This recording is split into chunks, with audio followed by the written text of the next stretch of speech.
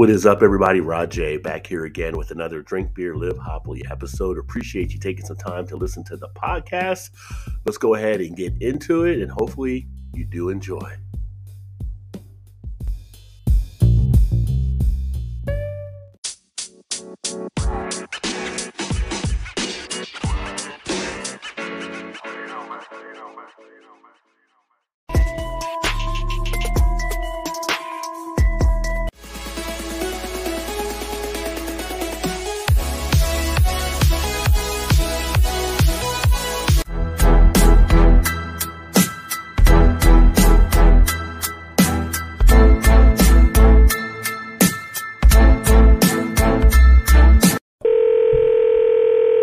Stables. Yeah, I'm looking for a horseman. A horseman? A horseman goes by the name of Rick. Not here.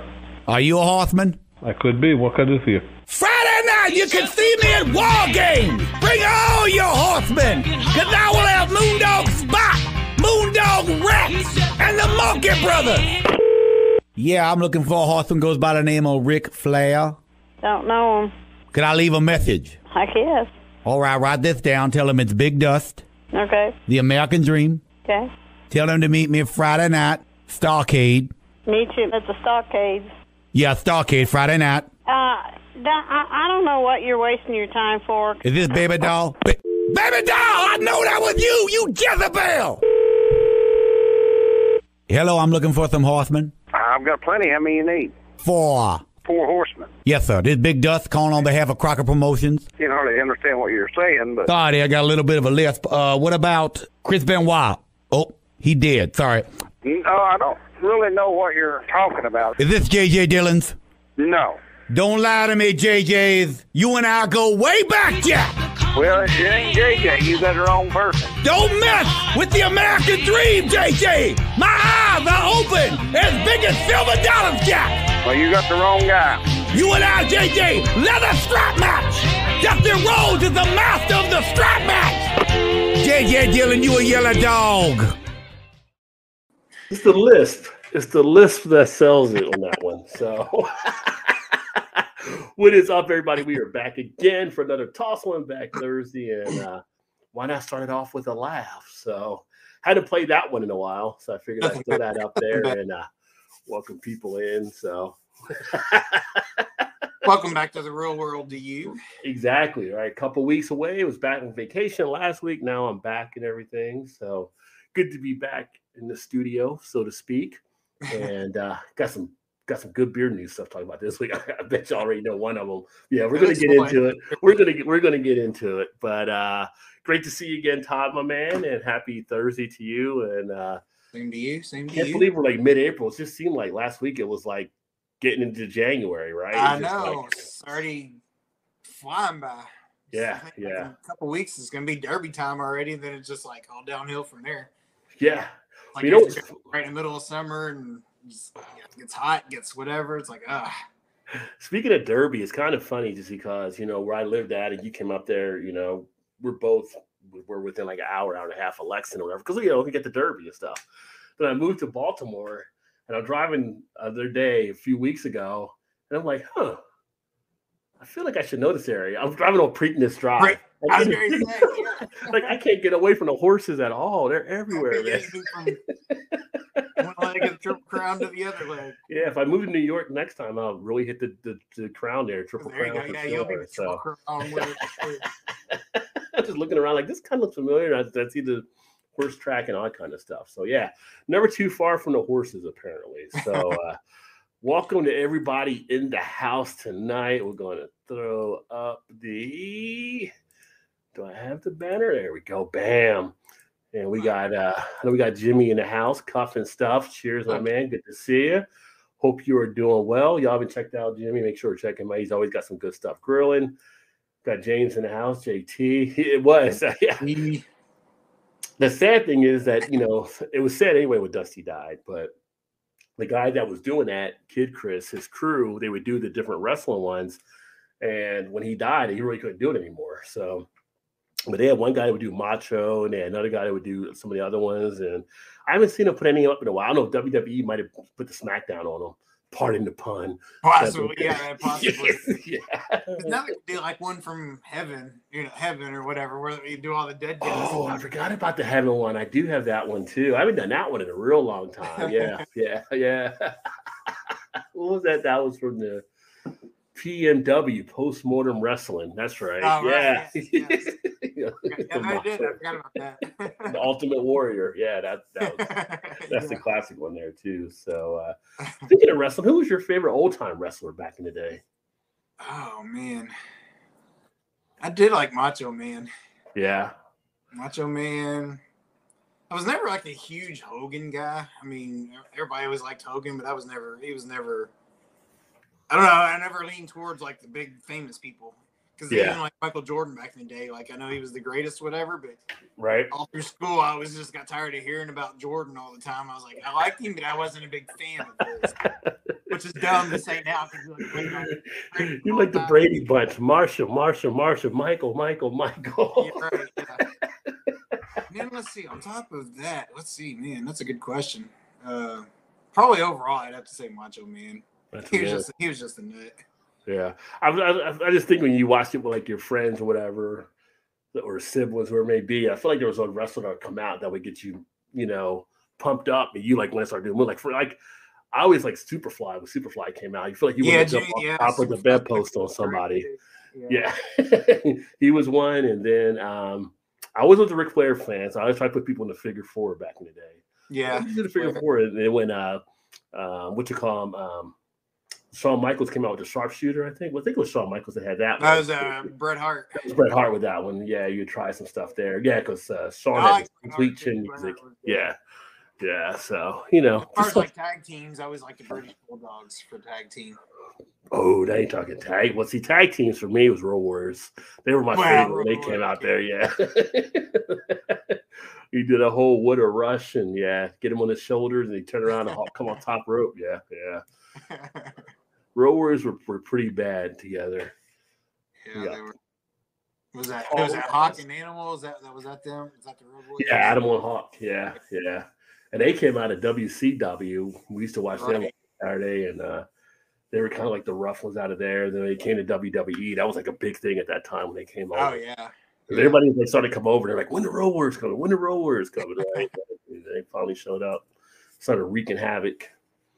Yeah, slap into a Slim Jim. Paul, Undertaker favorite. Undertaker was good as well coming out, and Undertaker was actually kind of funny. So I watched a story on Undertaker on YouTube. I think it was just like last week, and he was doing an interview talking about how he came up with the Undertaker thing. Like he was another wrestler when he first came out, wasn't really packing stuff in or whatever. And somehow he ended up getting a discussion with Vince McMahon calling him, and he's like, "Is this the Undertaker?" And he's like, "Yeah, it's the Undertaker." Like, and he kind of lucked into that name. I saw that, yeah. And then kind of didn't they say like he presented it to whoever? I don't know if it was McMahon or whoever back then. Yeah. Well, I think someone came up with it for him from what I saw in the interview, but then I think someone presented to him and they called him, and then he said he was the Undertaker. So I don't know if he presented to somebody and they told Vince McMahon about. Oh, maybe. Yeah. It was funny. Then you look at some of the old stuff like Stone Cold before he was Stone Cold, like he was just Steve Austin and had like the long blonde hair. It's just totally different. Yeah. It's just funny how the wrestlers change. And then turned into what he turned into, because that was like the complete opposite from what he was. Almost kind of went from like a pretty boy to like Stone Cold badass. Stone Cold, yeah. Those were the days. Crushing beers. I figure four a few of my day. Yeah, you put the figure four on some people. The funny thing is when you put it on someone, you know how to get out of it. You're like locked and someone's yelling for their mom or something like I don't know how to get out of it. One's twisting one way, one's twisting the other. So just like still. Yeah. I only watched wrestling in the early mid-70s. It was produced out of a gym in Memphis. Those were, the earlier days were back. I guess when wrestling really started was in the 40s maybe or 30s or something, when they showed some of the old footage and stuff where it started to kind of catch on and stuff. But like in the early 80s, I remember like Bob Backlund was like champion. It was just like, it's like he never really had, I mean, he was popular and all that stuff. I never see. He wasn't like the characters we see nowadays. It was just like this regular kind of guy type thing. So. Yeah, Memphis Wrestling. That was the Jerry the King Lawler come out. Yeah. Jerry the King. A lot of them come out of there, actually. That was the kind of the up and coming come through. All the big dudes come through there, it seemed like. Yeah. His name was, Kane the Undertaker. Bruce Pritchard came up with it. Yeah. Yeah, because he credited Bruce Pritchard and he credited the guy that did Paul Bearer as well for getting him over to it.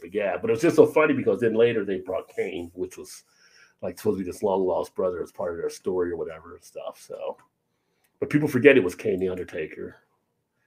Dusty Rhodes' bio was up on YouTube, and Dusty was always a fan favorite. Yeah, crossface chicken wing, Bob Backlund. Yeah. I think during that time in the 80s, I got more into Sergeant Slaughter because I would try to put Cobra clutches on people. So that was kind of a move I liked too back in the day. Put the Cobra clutch on someone. So come here, maggot. You just put the Cobra clutch on. Oh, the things we did as young boys there. So got us some beers here. Going to drink some beers. I'm trying to think what I wanted to crack open first. I actually just grabbed a couple cans because I was like, everything in there is kind of like stuff I want to do for reviews for the most part. So I went with a couple. Well, I went with one classic. The other one's not really classic, but the brewery's kind of a star of the craft industry now. But I went ahead and grabbed the Bell's Two Hearted IPA to actually check out here tonight and enjoy. 7% ABV. And of course, Bell's, again, we talked about it before. They've gotten on board with a 19.2 ounce can. So that's what they're using for these, as far as if you want to get some of the singles. And I see more people actually doing that. So I'm going to crack this open right now. Hadn't had an IPA in a while, so I figured, why not tonight? Yeah, that's what I'm going to pop open too. An IPA? An IPA. Ooh, look at yeah, well, I think I told you the other day. I think what was it? They just came to distribution this week or last week, but we started getting Phase 3 Brewing Company out of Illinois. Oh yeah. So I stopped and picked a couple of them up today just to give them a whirl and see. So which are you drinking a Phase 3 now? Yeah, this one is the DDH Full Sounds Double Dry Hopped Hazy Double IPA Citra Mosaic and Amarillo. Comes in at 7.7 ABV. And there's the can art for that one. Nice. Yeah, I've heard good things. I've heard good things about them.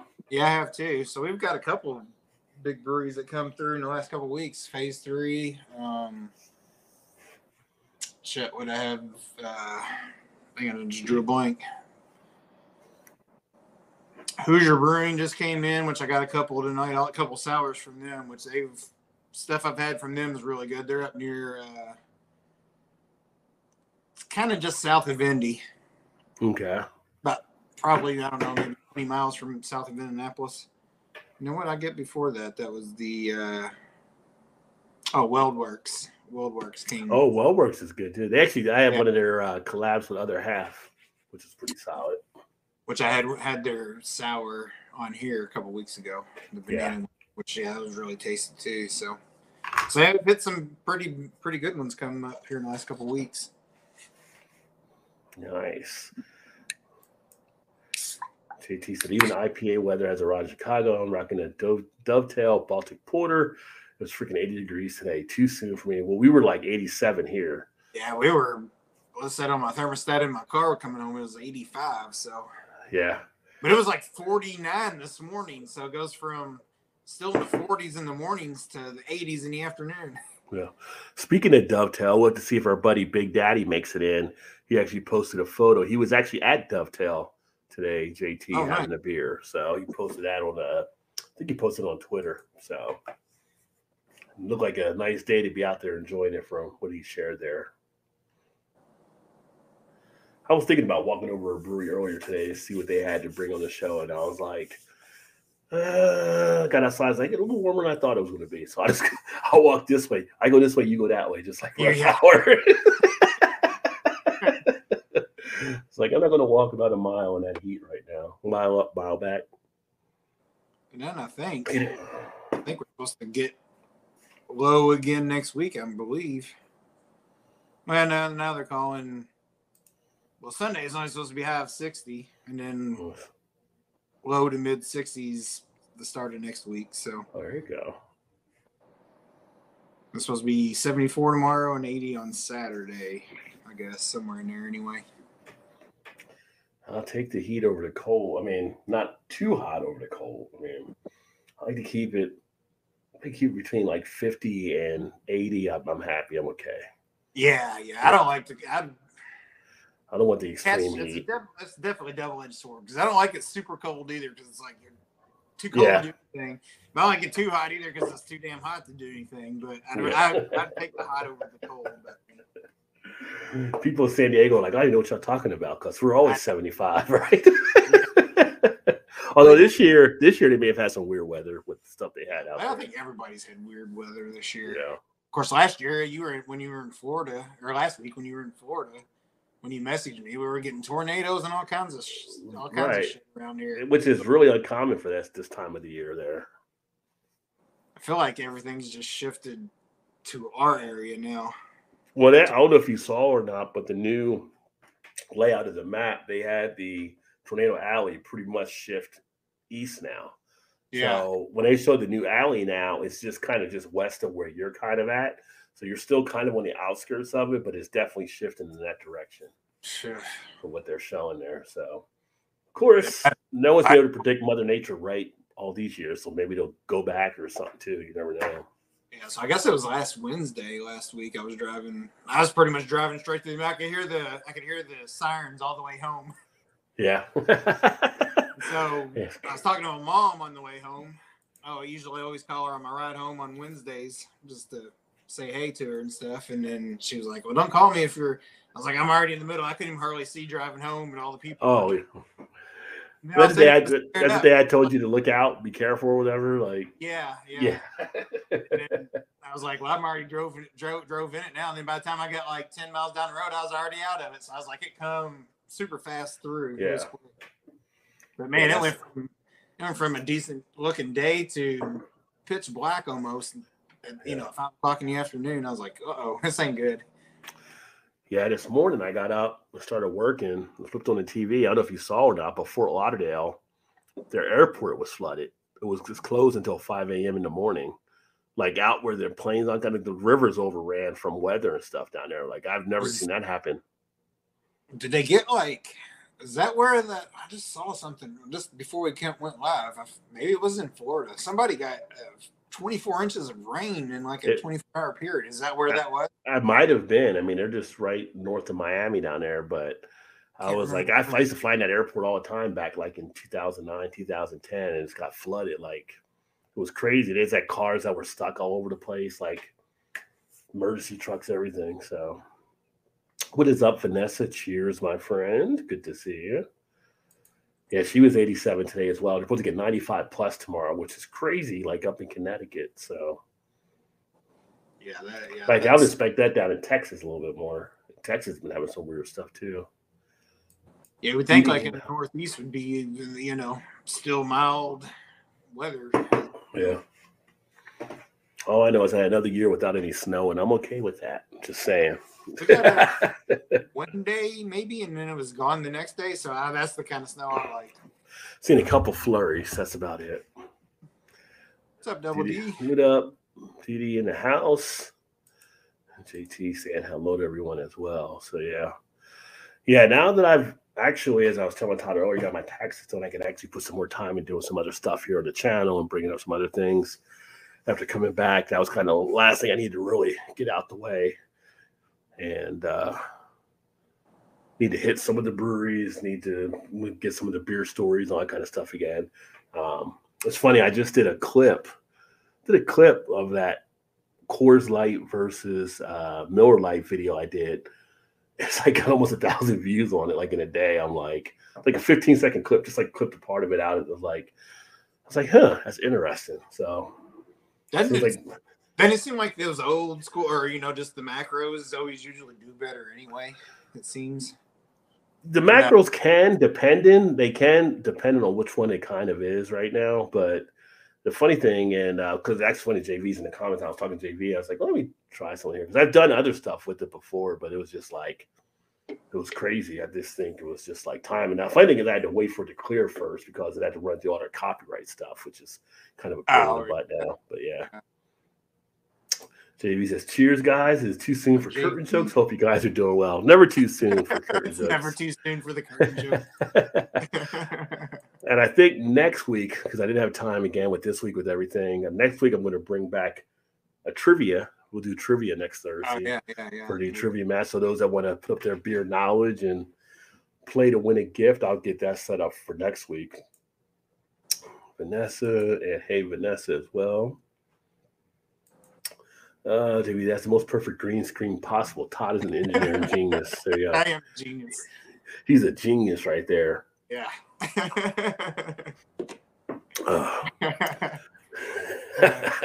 That boy's a genius. So that being said, I guess we'll jump over to some of the beer news. I was waiting to see if our third correspondent would be here, but I know something came up on her end. But let's go ahead and make that jump.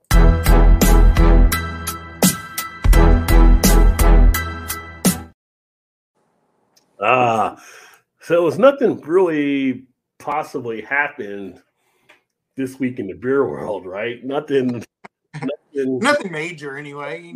Like that. Like, all right, it's the biggest story of the week, so you got to jump into it.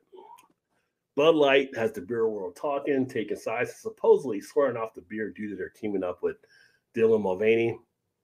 First thing I'm going to note is I didn't even know who Dylan Mulvaney is, so I know more about Dylan Mulvaney now because of everybody like losing their damn minds out there.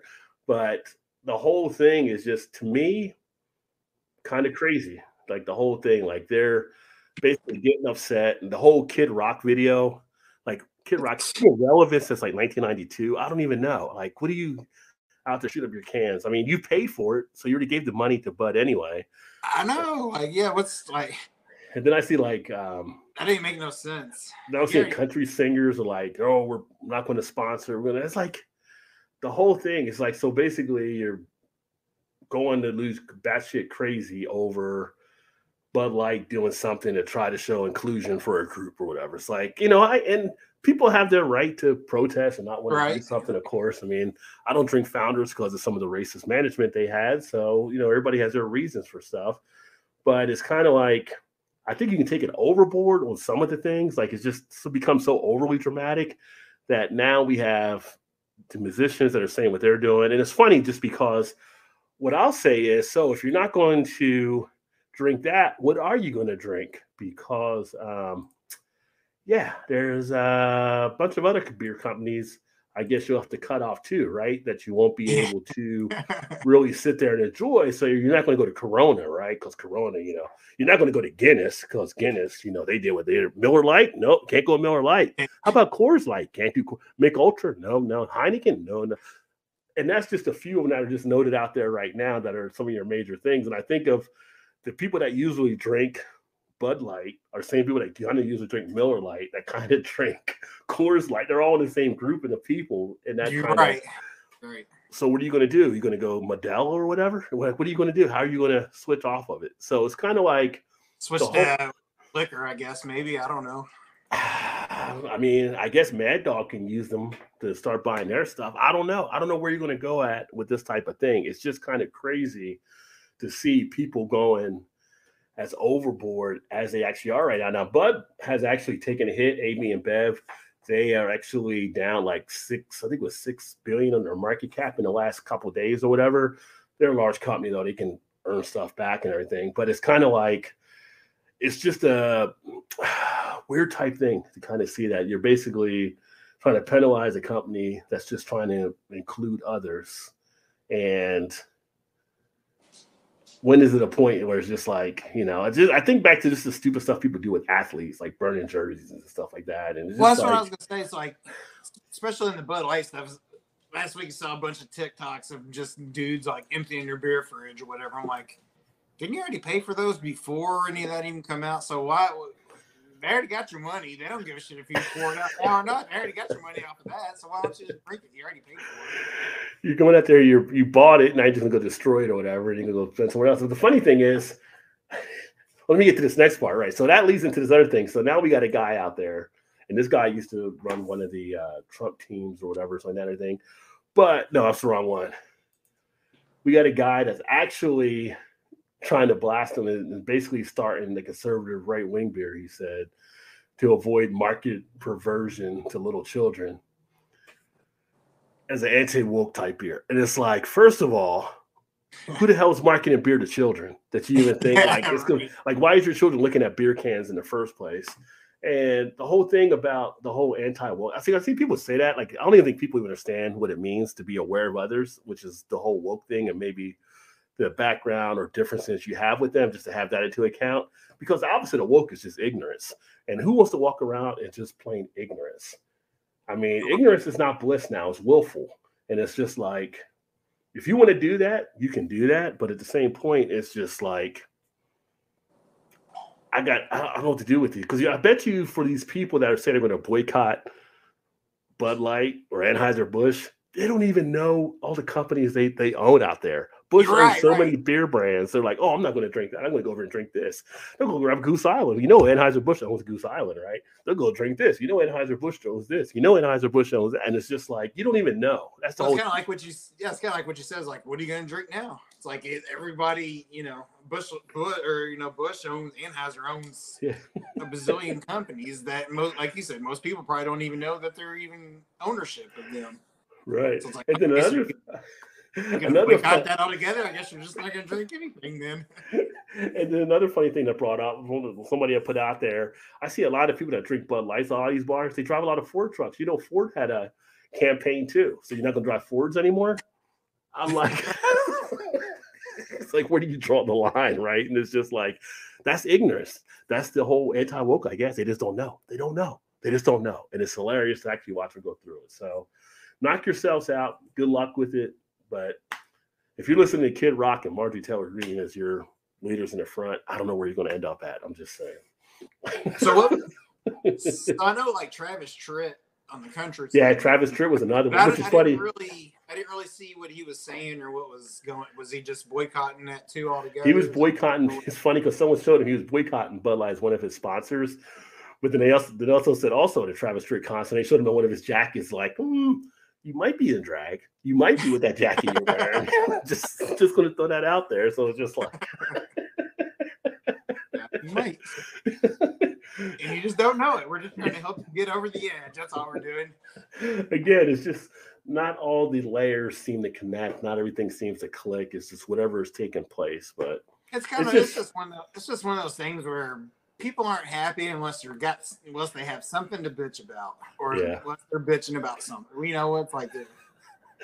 I feel like the other countries look at America like, I don't even know what they're doing over there anymore. Like, it's like we're behind a wall when Frank is waiting for the meatloaf and Old School, and we don't know what his mom is doing back there. That's America. She's back there trying to straighten America out. That's why we don't see her come out. Ma. I don't know what's going on back here. Right. We are the meatloaf. So that is one thing there. Let me take a look here. Comment. Oh, JV said for the genius thing, Todd greater than Einstein. Thank you, JV. At least finally somebody's figured it out. Emerson in the house. Cheers, my friend. I'm enjoying the Imperial pint of Lagunitas. A little something in my chilled Rod J Beer Ventures mug. Living a good life. Very nice. Yeah, so he ended up winning the Stein there, and glad you're enjoying it. And speaking of Lagunitas, for those that you don't know, if you haven't looked for it yet, Waldo's his out for this year. So it's the triple IPA. I think it's like 13.7 or something, I believe. So I think you can get into 4. I don't know if it's 4 or 6 this year. I can't remember offhand. Yeah, it used to always be in 6-packs, I think, but I don't know what it is. I saw some pictures of 4-packs. That's why I'm not sure. Oh, okay. I haven't seen it yet this year, but I've seen advertisements for it. Yeah. Well, you got a Total Wine near you. I know I looked and I didn't go to the one I have here, but I know they usually get it. And I did see some of the Total Wines south of me or west of me actually had it out there too. So okay. So you might be able to find it there. And well, you got your one guy that's buying a new shop. He hasn't opened that new shop yet, right? Like that was the old owner. No. Yes, but no. And come to find out, it was so stupid. I didn't realize it was when he put that on there, it was an April Fool's. Oh, he got yeah, you. I was so mad after he figured out that's what it was. I was like, I'm so dumb. I was totally for that. I wasn't the only one though. Everybody else was always there. Everybody else was like, oh, they're all stoked about it too. And I was like, you do know what day it is, right? I was like, oh shit. I was like, I totally filled it. He got you with the old. Got you with the old. Got him. He's done that in the past too. When he was the owners of it, he was like, "Oh, I sold to Walmart or whatever." They come across and they wanted to buy get the craft beer market and stuff. He's done those for years. And I should have known when I saw that. I should have known. Yeah. Right wing bigotry. Period. Every macro brewer advertised it. Yeah, I mean it's all the community. And the thing about beer is an inclusive beverage in itself. I mean, people have beers that have discussions and debates, whatever it may be. It's like to draw people in. It's an easy one to actually do that. I just think like beer, I've always said, like the ultimate elixir to actually grab one and sit down with someone and have a great conversation. So obviously it's going to be part of all the different communities. Got Angie in the house. Cheers, Angie. Good to see you, my friend. I just don't get that part of it. Like you mentioned founders, but to me that's a whole different. That's a whole. Well, you have founders that were a whole different genre of things going on there than what Anheuser-Busch was doing with the Busch Light. In my opinion. I mean, you look at founders. Founders was more exclusivity. They were basically trying to exclude out a class of people, right? Versus Bud Light trying to include everybody into having. That's what I'm saying. That's a whole different avenue, which it makes sense of why you would want to boycott, or anybody in general. Like I don't really drink. I haven't bought Founders since probably all that's went down. But like you said, I've got Founders that I've had downstairs in my basement that I bought pre all that. So I've already paid for it. Why not drink it? You know what I mean? Like I'm not going out and giving the money. Like the Busch Light thing. Like all those people were already dumping it. I'm like, you already paid for it. Why are you throwing it? Send it my way. I'll drink it. I don't care if you want to get rid of it. I don't have the video of it. I should have tried to find it before the show. So I saw a video of one guy who was dumping all his Jack Daniel's stuff because he was complaining they went too woke. So he was like, "Oh, this is my Jack Daniel's wood inside. I've had this and blah blah blah. Not anymore. Throwing it in the trash, glassware, all this kind of stuff." And I'm just watching it, cracking up, and I'm like, "Wait till he finds out the formula came from a slave that made Jack Daniel's." His mind is really going to be blown. Yeah, right there. Yeah. But it's just funny, like just watching people just like break down on these things, and it's like seriously, like again, you don't have to like everything out there, but it's just like it's funny watching and just seeing how people can kind of act. Now, sometimes I wonder if it's just like for an attention grab. You know what I mean? Just trying to do something like that. In the world of social media we live in now, like people are doing it just to be like an attention grabber. I think some, yes, and I also believe there's still some that are just like, I don't know if you want to say stupid, naive, whatever, like throwing your shit away after you already paid for it, whatever. Yeah. I don't know. I just don't get some of that stuff. I just don't. I don't know. Maybe I'm too open-minded about things. Because you're woke, Todd. You're woke. That's why. Yeah, maybe. That's what happens. Hey, we got RS in the house. Cheers, my friend. He likes the beer, not the can. That's your call there. That's fine, I mean, I don't know where your daughter is because she was supposed to be joining us here too, but she made that call into work actually, because I know that can happen sometimes. I mean, they're not trying to craft beer. Those folks are super woke, right?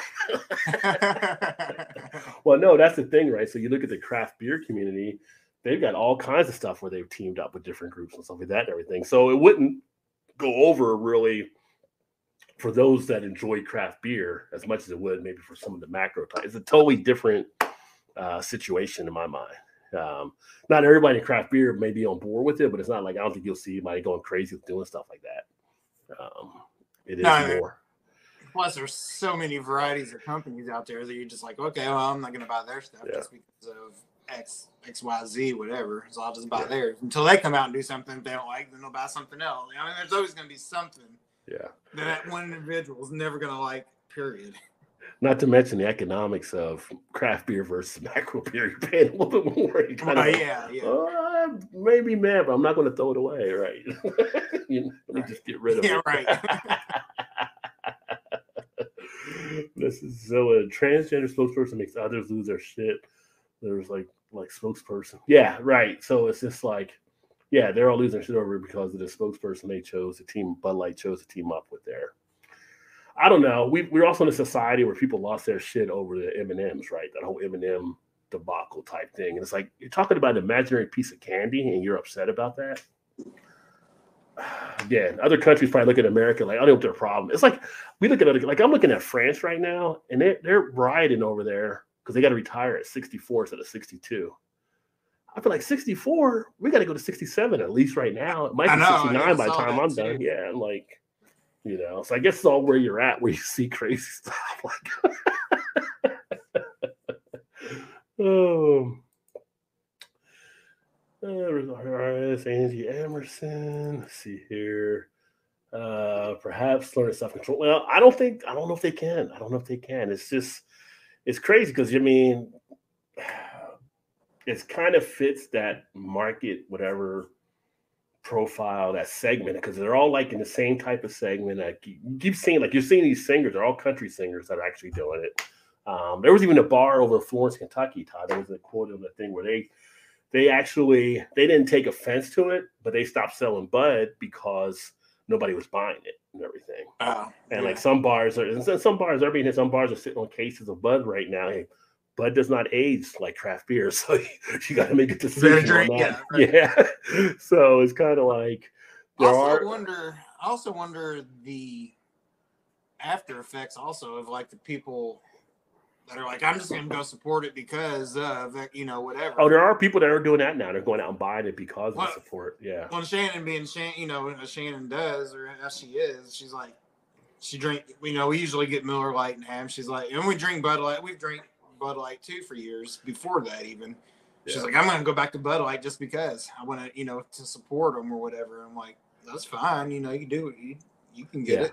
I know I'll get that for you instead, Not a whole lot of difference from one to the other anyway, but I'm like, hey, So I'm just wondering if on the other side of things, like how much more that's drawn into them than people exiting from them. You know what I mean? Like, I think there's more exiting than the people that are coming in because I would think so too. There's some people like myself. I'm not really drinking Bud Light anyway because I'm not a big Bud Light fan. Right. So it's kind of like there are some, especially like a lot of craft beer drinkers who don't have that taste for Bud Light or whatever, even though they might be more aware and stuff like that and everything. It's not something they may go to. Now, maybe some will start picking up some stuff like that and everything, but I just feel like you'll lose more out of some of the ones that were Bud Light because it's just looking at the demographics of it. I think that's where their base kind of was. So, but the funny thing is, again, like, where are you going to go? Because all the other beers that are teaming up are also macro.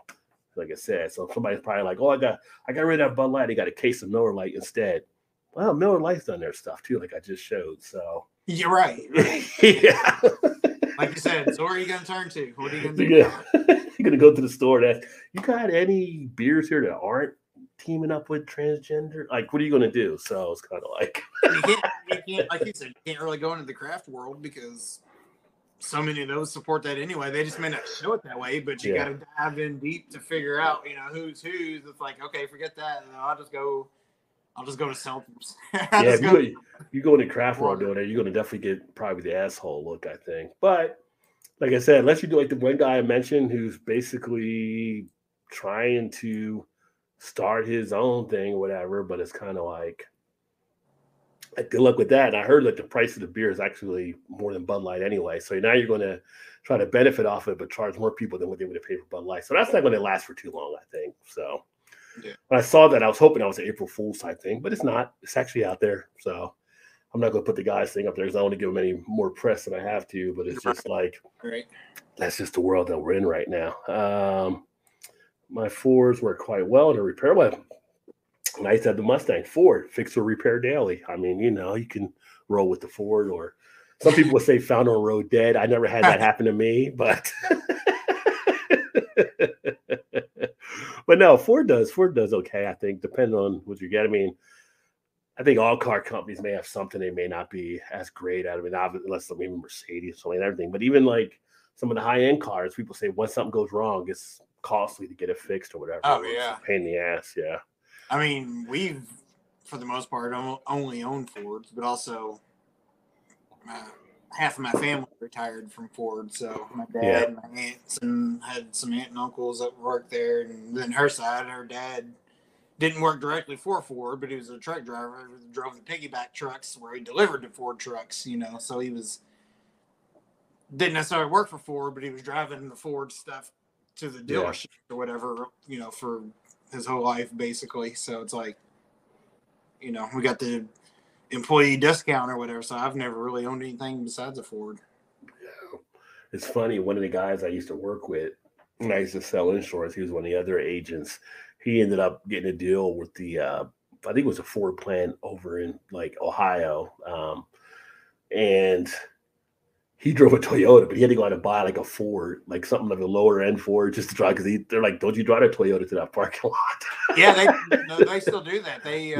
So I got my cousin works there, and what do you have? He didn't have a Ford to begin with, and they're like, they don't even let you in the lot. They have a whole separate lot for non-Ford drivers. Yeah. That you have to park in, so you walk like a mile to get to, not necessarily a mile, but a long, good way. Yeah. So I think he ended up buying a Ford pickup truck, or F-150 or whatever it was. But he's like, I was going to anyway, but that's just another reason so I could park closer. Union rules, you can't come in. Right. But with them doing that, they ought to give a way more discount to the people that actually work there, not just like friends of the family or family members or whatever. Like if you actually work there, they should give you I thought if you worked there, you did get a pretty good deal though. Well, like my dad would get, and I think he was allotted. I think the rules have changed a little bit now, but I think at the time he was allotted like 2 family members, and they would get like 3% below dealer cost. Okay. So the dealers weren't necessarily making anything off of them, but they were getting lower than what you could go to the lot and buy from them. Yeah. But I'm saying even if you worked for them, they should at least just to get their name out even more as a sort of an advertising type thing. Like, why don't you sell it to them for half price? Like, for God's sake, they're the ones that built it. So, give it to them for cost or whatever, Yeah, I mean, you could build it in until, you work here 5 years, 10 years, whatever the number is, and you get it for this percentage off. That'd be a heck of a benefit for some people. And then my dad worked there for 30. Well, let's see, he worked there for 3 or 4 years before he went into the Air Force, and then got honorable discharge because he had what the hell was it? I forgot why they discharged him, but he was only in it for like 6 weeks. We went back to Ford, and he got some of his time back, but not all of it, I think. And he still worked another 30 years before he retired. Yeah. But even if you work there for that long and you retire, they should just give you a car as a retirement gift. Like, you don't have no payment for anything. Here you go. Thanks for 30 years of service. Here's your car. You know what I mean? Like, what are they? That's not many, Yeah. Yeah. Forget the watch. Give me a car. Yeah. Yeah. Wow, Gilbert's drinking a Kona? I don't think I've ever seen you drink a Kona. Big Wave Golden Ale, been warm up here, son. Even you golfed. Wow. Gilbert's becoming cultured. See Gilbert hit the golf ball, the bear taking it. He's chasing the bear. Now, give my golf ball back. I want to say the clubs that Gilbert has to use for those. Isn't he like 6'6" or something? Yeah, it's got to be some long clubs for. Yeah, he's got like special made. Got like 2 clubs twined together to make them long enough for him to swing. Yeah. You got to wait for the joke there. It's going to be a long shot.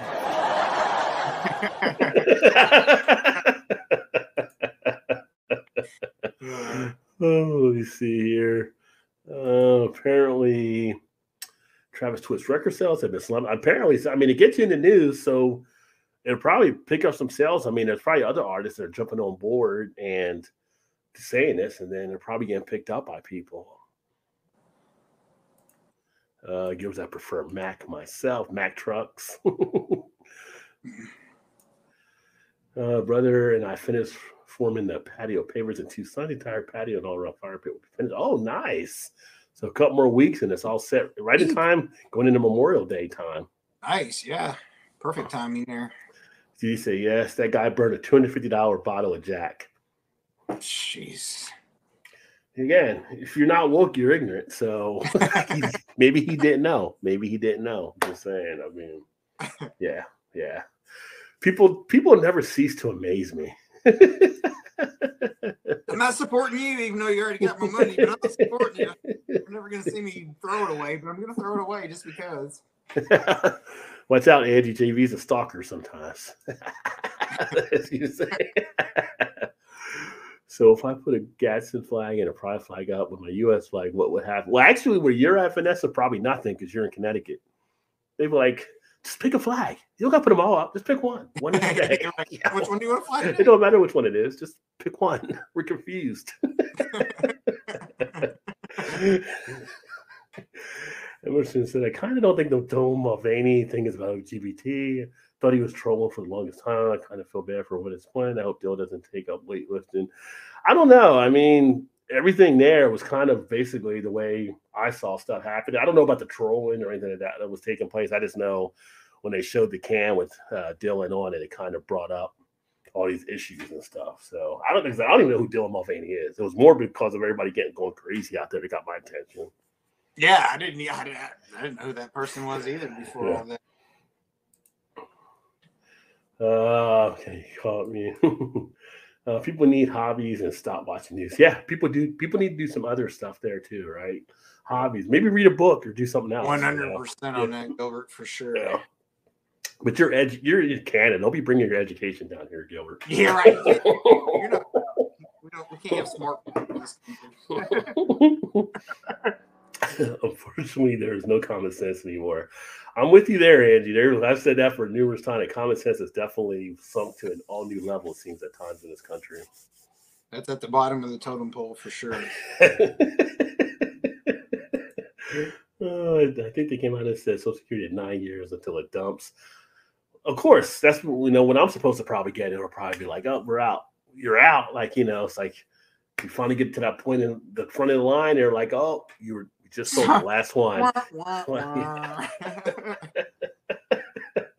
would be my luck. That's why you got to make sure to protect yourself. You can't. You got Social Security out there, but like we got to be able to also build up your own stuff too, because we all know, at least here in the States, relying on the government is a dangerous thing sometimes. So you want to make sure you prepare yourself too, just in case. Make sure you're saving, which Americans are terrible savers for the most part. But we're getting better. We're getting better at it. I get hammered on YouTube, right? Then you can't even give you a definition of woke. I'm just not going to let you marginalize me anymore. Those days are over. Yeah, I mean, unfortunately, it's not just that guy. It's people that are freaking running offices, running, states, and one was president. So, it's just kind of weird.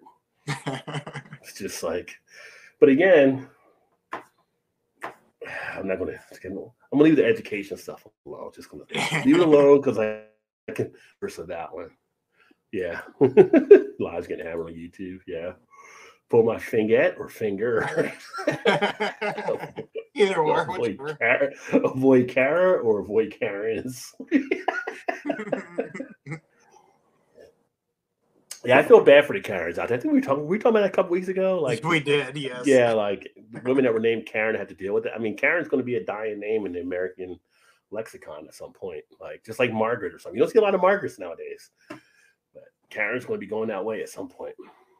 Can you imagine the horror of obligating yourself to drink Bud Light as a form of protest? You really got to believe in the cause. You got to be dedicated. It's not for the faint of heart. Trying to get that Bud Light army up. What are we going to do? We're going to go support. What are we going to do in support? We're going to drink Bud Light. How much Bud Light? All of it. All of it? Are you sure? Yeah. Are you sure? You really? Okay. Can we just send them a check? Yeah, you got to go in hardcore if you're going with the Bud Light. I'm allergic to rice. It'll be insolvent in 9 years. It will then pay a low percentage. Yeah, it'll drop down. Yeah, it won't be insolvent, but there's always those fears and stuff out there. Right now, we're just trying to get the parties to work together so they can keep the debt ceiling in balance. Because that next thing will be coming up in a couple months too. 20% decrease, but a lot of folks with security must. Oh yeah, it definitely do. It definitely does. It hits. Been in the financial industry for over 30 years, and there's some stories of even today where people just get hit. Better light beers out there don't make you fat. Mullet having country singer.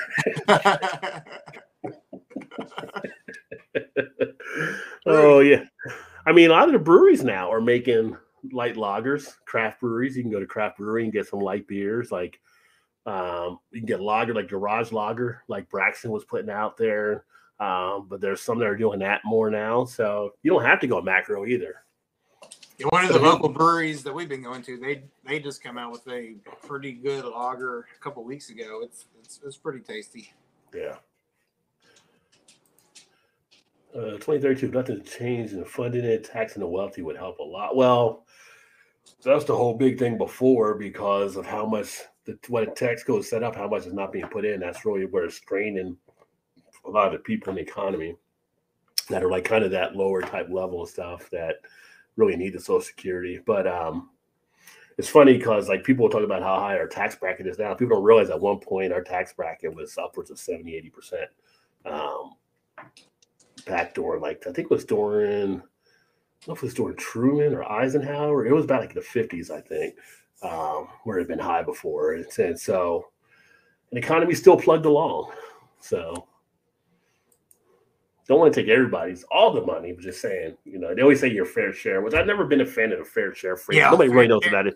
The United Way is bigger than that. Oh, just donate your fair share. But what's my fair share? Is that what I think is fair or what you think is fair? Because they're probably two different numbers. I would think so. I think their meaning is what you think is fair, but it's not ever enough for what they think is fair. Right. Fair share was never a phrase I've ever been a big fan of. Again, it's like, what do you mean by that? Yeah, like you said, fair, you're fair. Move the cap on taxable income for Social Security. That would help.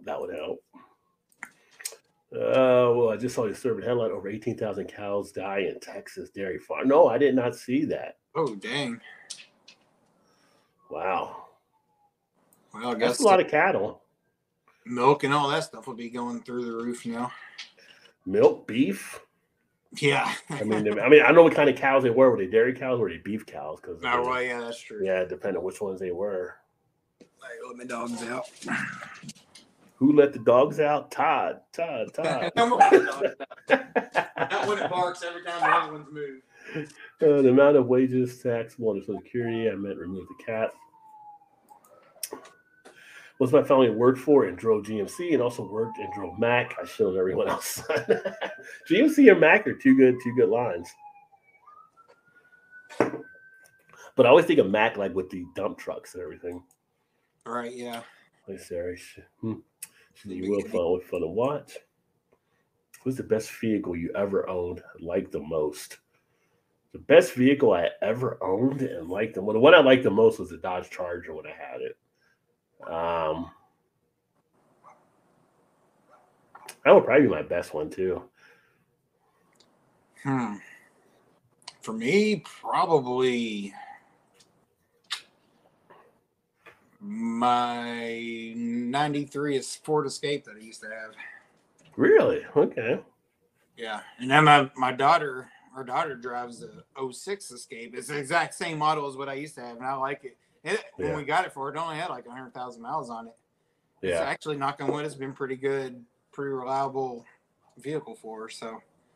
Well, you're funny. You said the Ford Escape, and I actually, at one time, we had the Mazda Tribute, which is basically the same type of thing. So that was a nice little SUV as well. And I do like the Grand Cherokee that we have now and stuff, but getting that Charger up over 110, 120 on the highway, I only did it like a couple times, but with that Hemi roaring, it's fun.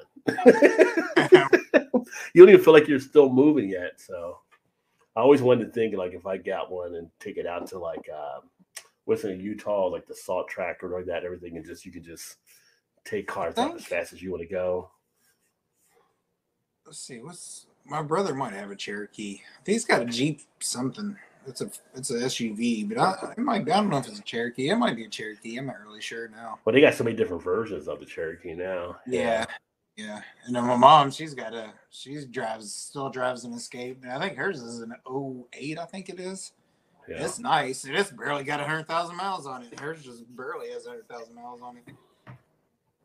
Maybe it's got a few more than that now, but the only thing I saw that was an issue, and I had it with the Charger, and when they first brought out the Dodge Avenger, I had one of those back in the day, is that both of them, when they got near 100,000, you started having transmission type issues.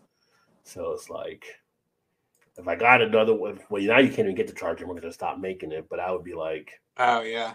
Get at least one. I wouldn't want to get the full thing. Probably. I remember as a kid, my mom used to have I think it was a 76 Impala.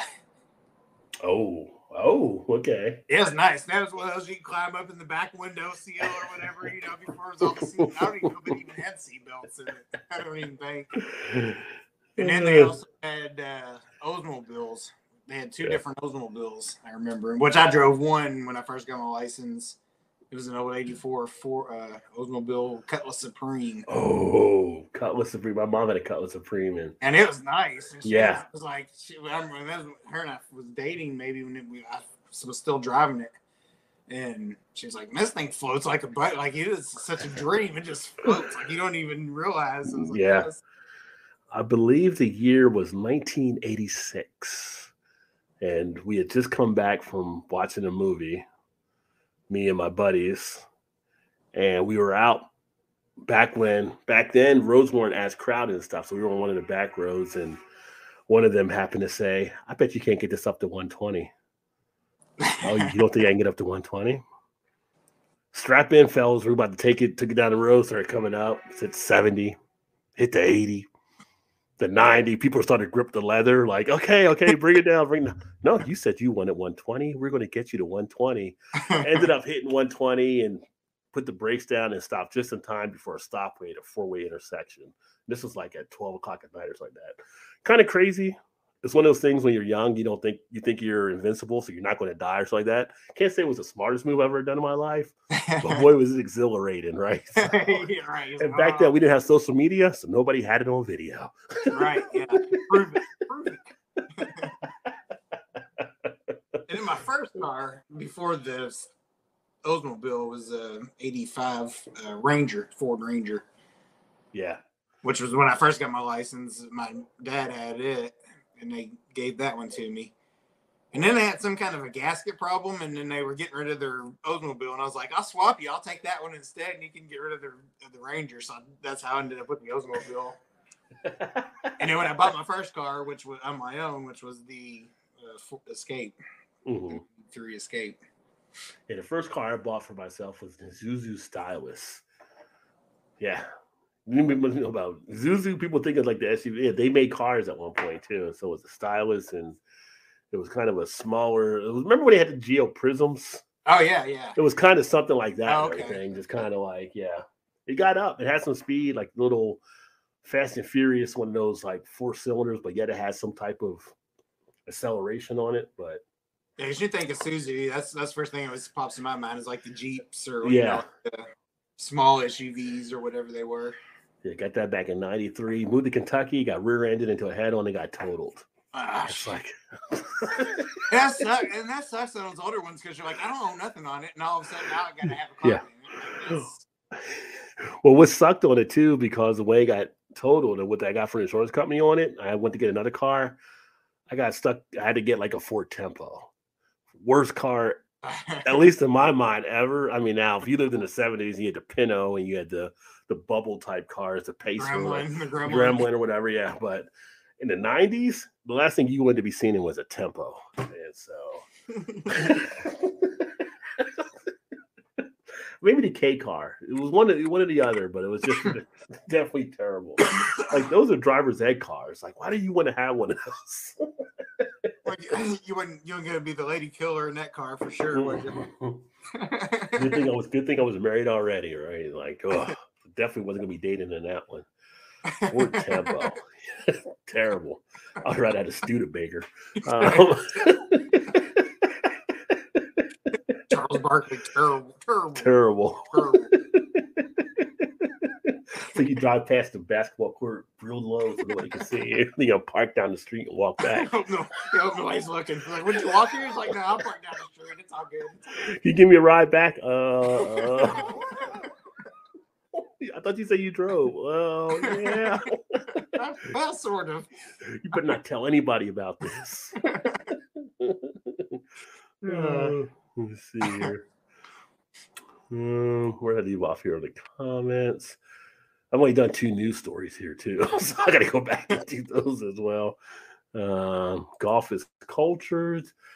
I thought it was about the drinking. Well, golf is supposed to be good at those culture type sports, but playing golf, but it is about the drinking and stuff too. So, although if you're golfing, most people aren't going to whip out like a double IPA while they're golfing out there.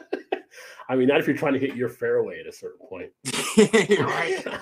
Although I have been known to do that before. It'd be a lot of 4s. It was funny when I used to, when the company I used to work for, every summer they would have a golf outing. And we go golfing, and every year, like our people would bring Jello shots. So everybody's doing Jello shots as you're golfing in your car, and kind of stuff like that. Well, you don't have. I mean, you try to put stuff in the trash can. Most people try to, but obviously sometimes they don't, and people litter or they fall off the cart, or maybe. That's still the worst place for Jello shot containers. Like, oh, there's my ball. Nope, it's a Jello shot container. Oh, there's my ball. Nope, it's a Jello shot container. Yeah. On to the next. You're in a scramble. Like, no, I'm going to go back and play his. I can't find mine. I thought it was this, but it's not. So, yeah. When I did slow pitch softball, we used to have a golf scramble to raise money for our team because one of the guys that played manager of a golf shop. I remember Shane used to drive the beer cart a couple years there for our scramble. She had such a good time. So you imagine her driving down in a golf cart on the and that's what I said. You're the beer girl. Probably drinking more beer than you handed out, I'd say. Most popular person on the golf course. For sure. Hey, will you grab me another one on the fridge? Yeah, it's the funny thing when you're out there golfing and you're like waiting for that golf cart. You're just like looking all around. You're waiting, you're hoping. On the right. And then when you see the golf cart, when the golf girl come across that horizon, it's just like, oh, it's magical. Here she comes. Here she comes. Dude. Thank you. All them old men. Hey, they're gay. Now I'm the old woman. Gilbert had a Honda, you said. Did your anaconda want some? Big Daddy's in the house. Cheers, Big Daddy. Got the big mouth. So you were over at Dovetail earlier, I saw, my friend, which looked like a great day. Play golf, relax me all the time. Makes me want to have a beer or two. Yeah, I find golf for the most part can be relaxing, but there are some frustrating moments that can happen too sometimes. Nothing worse than when you swear you hit a good shot and you get down there like, where the hell's your ball? And like, did somebody pick up my ball? Because that should have been right here. Like,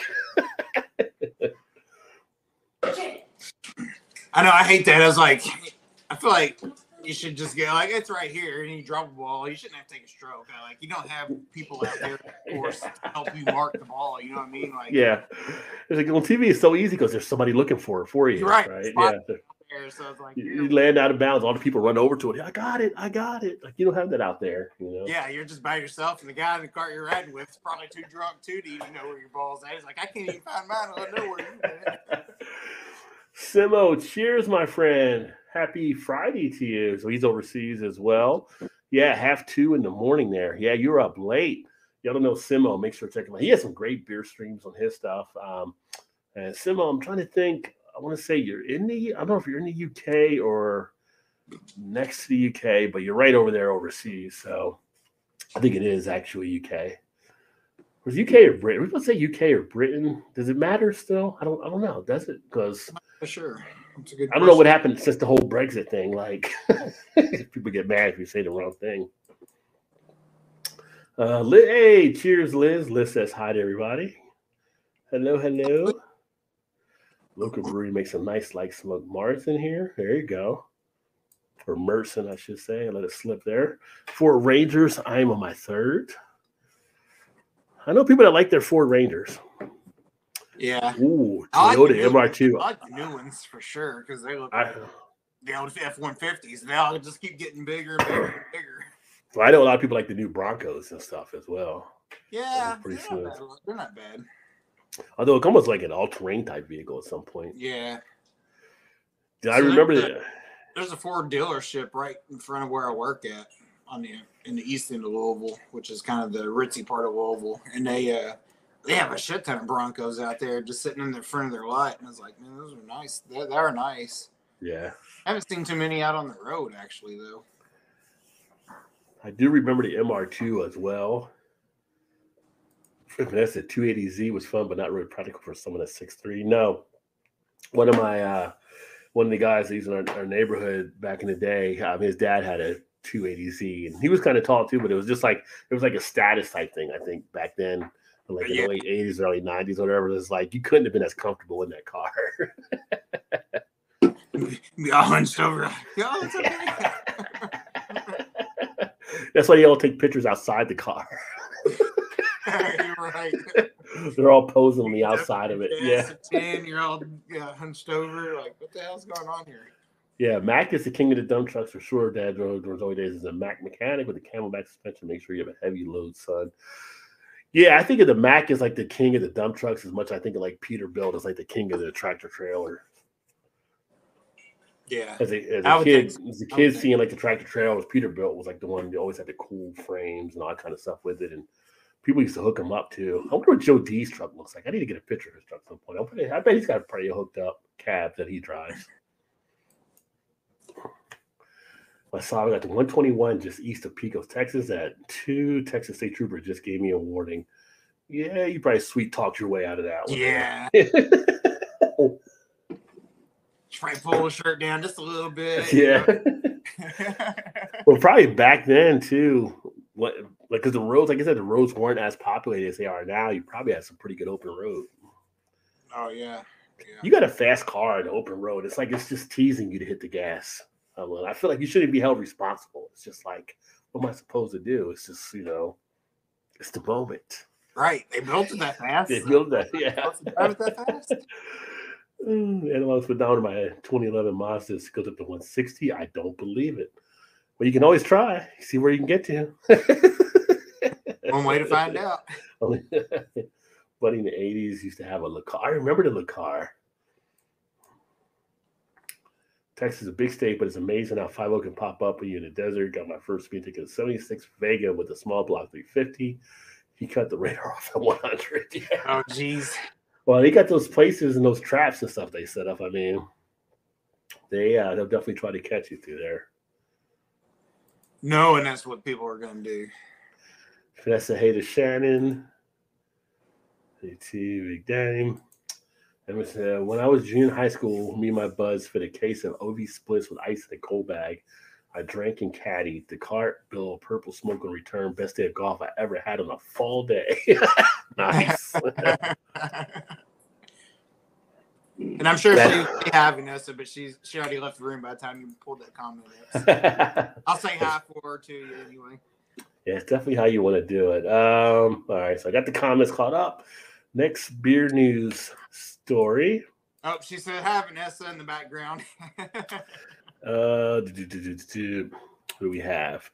So we had Major League Baseball, right? So Major League Baseball, for all you baseball fans out there, and Todd, obviously you played. I don't know if you're still watching the games right now. So I started getting more into watching them with the Orioles and stuff. They've been kind of exciting. But this has come up as kind of I don't know if this came up last week or a couple weeks ago as well. We were I remember talking about some, like people were asking maybe about beer with baseball, because baseball was being sped up now, where it's like a 2.5 hour type session. Well, now Major League, some of the ballparks are extending the beer hours later. Like it used to be cut off like end of maybe the 7th inning or whatever, and some are going to the 8th inning or whatever. And some of the ballparks are on board with it, some aren't. I know Philadelphia, they're like asking concerns about it because people drink maybe too late into the game, then have to turn around and leave the stadium. Other ones are kind of like not even thinking about it. I think they're just kind of like, you have someone on the fence like Boston, they're not doing anything as of yet. But it's kind of interesting. I haven't been to a game I'm going to definitely try to go to an Oriole game at some point here, since it's like 2 blocks away from me. But I just feel like the way they're going and watching them on TV, they are going a lot quicker. And if you go to a ballpark to get a beer, are you going to be there like chugging the beer before the beer thing closes? You think it's a good idea or a bad idea to kind of do this? As much of a baseball guy that I am, I think what they've done to speed the game up is so much greater than what it was. Because who wants to watch a guy adjust him, tug at himself? Hey, batting glove. There's probably an OnlyFans channel for that. It's probably an OnlyFans channel. Just saying. Probably is. Yeah. And then pitchers taking their time, and there was a game between, and it was like 4.5 hours. Like, ain't nobody got time to watch a 4.5 hour baseball game. You know what I mean? Yeah. Like, you got to the point where I was kind of getting like, this is ridiculous. Yeah. Now it's like back in the olden days, they never had a problem because the pitcher was ready to go, and they were done in 2.5 hours, whatever, or under 2 hours. Now it's kind of getting back to that, and I kind of like the pitch clock and the things that they've done to help speed it up. Yeah, I do like that and everything. What do you think about the beer sales, though? You think that's the beer sales things? Do you think they should be? Do you think they should? I remember as a kid going over to, so we got the AAA team Louisville Bats. Well, it's the Louisville Bats now. Back when I was a kid, it was the Louisville Redbirds, and they were the Cardinals farm system. Now they're the Reds farm system. But I remember back in the day, we used to go to the games all the time. My mom, my dad, my grandma loved going to baseball games, so we always took her, my aunts, and whatever. But after the game, when the game was over, they would have a band that played like in the I don't know what you would call it, in the commons area, whatever. They had a bunch of seats and stuff. They'd have like a band play, and they would still sell beer forever. We'd sit there for hours after the game. Like it'd be like midnight by the time you left a 7 o'clock game. You know what I mean? Like because mom and dad, everybody's like, well, we're just gonna sit and let the traffic die down. Of course, back then, there was they had a lot of, at the time, back in the 80s, they were like the first minor league team to have, in a year's time, have over 1 million fans attend a game in the season. Oh, wow. Okay. Yeah.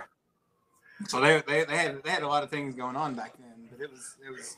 But I just remember, like, it was so much fun as a little kid. It was like, okay, whatever, just running around, and they were just sitting there drinking beer and listening to music and dancing, whatever. And when it was done, it was like, okay, let's go home. And it was like midnight or whatever. It was no team. You don't see any parks really do that anymore. So I like the idea that they were lengthening the times of some places anyway.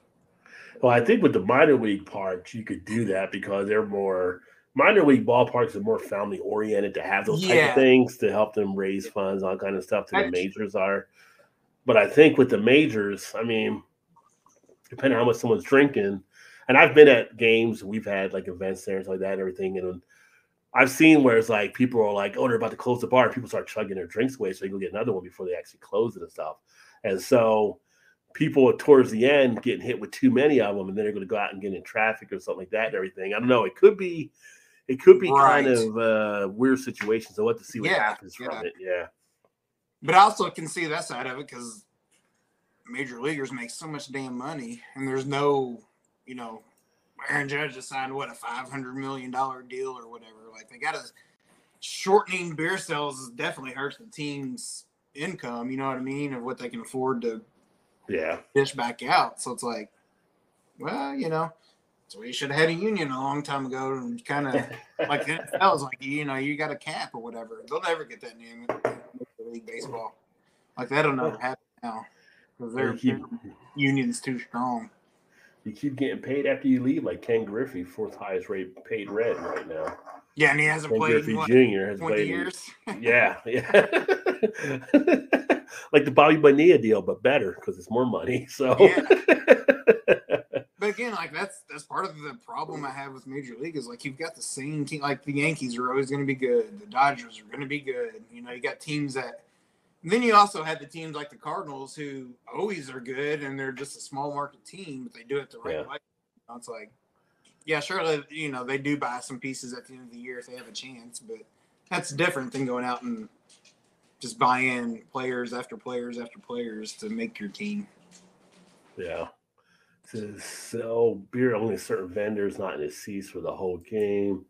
Don't sell to drunk fans, just like at bars. Well, I can tell you, I've seen bars where they still sell to people that shouldn't be getting Yes. served. They still overdo that too, and they do it at ballparks. So, I mean, it's kind of like some workers aren't going to care because they're going to go and do it, and as people get more tipsy, economically wise, they usually tip better. So you're probably not going to cut off some of the people. I mean, unless they're falling down on the ground in front of you or something, you know. Hell, we even see that on bar rescue sometimes. Spit of golf as well. Must need to sell Bud Light only in problem solved. There you go. That'll help sort things out there. My idea for golf was all the way. My idea for golf years ago was to have like a Terry Tate type player out there. If they didn't swing in a certain amount of time, you release the linebacker. You got to hit that ball before the linebacker hits you. That'd be good. I think that would bring a great entertainment value to golf. That would, for sure. Let me go to spend the day at Wrigley. I think the short games suck. I mean, I mean, you're going to have the different field. There's a lot of traditionalists that like to have the mental games that take place and to stretch it out there, but some are there. The thing about baseball that gets me still, knowing that we now have the technology, it's been shown we can do it. And Todd, I'll ask you because you were a baseball player in college. Is there something where people like to have the human error factor? Because we've seen now where you can have a computer do it. A computer can pretty much call anything ball and strikes from where the pitches are done. Like when you watch them on TV and it's a pitch box, you can see if the ball's in or out the zone, and the computer can easily do that. You wouldn't need that umpire. Right. I think there is. I think there's a part of people that do like the human error side of things. Mm-hmm. Although when it goes against what they're rooting for, they don't like it so much. But they also like, you know what I'm saying? Like it just depends. But I also think they want that, like they don't want to, like you said, you can see on TV for sure what's a strike and what's, just because it's a strike in the box. We see a miss. They're calling it a strike in the game. So right. Yeah, so I think that does make up. And and saying that and seeing like the instant replays and stuff sometimes at the end, you know, under 2-minute warning or whatever, I think that somewhat kind of does take away from the game a little bit, in my opinion. Yeah. I was just trying to get it right. When they do that, they get it right, and that's kind of the end goal. But it also kind of gives you things to talk about. Because you're like, well, if that guy would have called that the right way, this would they would have never won. Blah blah blah. It kind of takes away from that aspect a little bit. It's like I see it, and I'm like, okay, you could have the computer do the balls and strikes. You still keep the umpire out there in case there's a play at the plate, and you need to see if the tag was down in time or not possible. You want that human type factor. But I'm just like, why not have the computer do the ball and strike count? And then, I understand what Big Daddy's saying there, but it's like, even for me, it was getting too much lollygagging going on. Like too much lollygagging. Major League. Bunch of lollygaggers.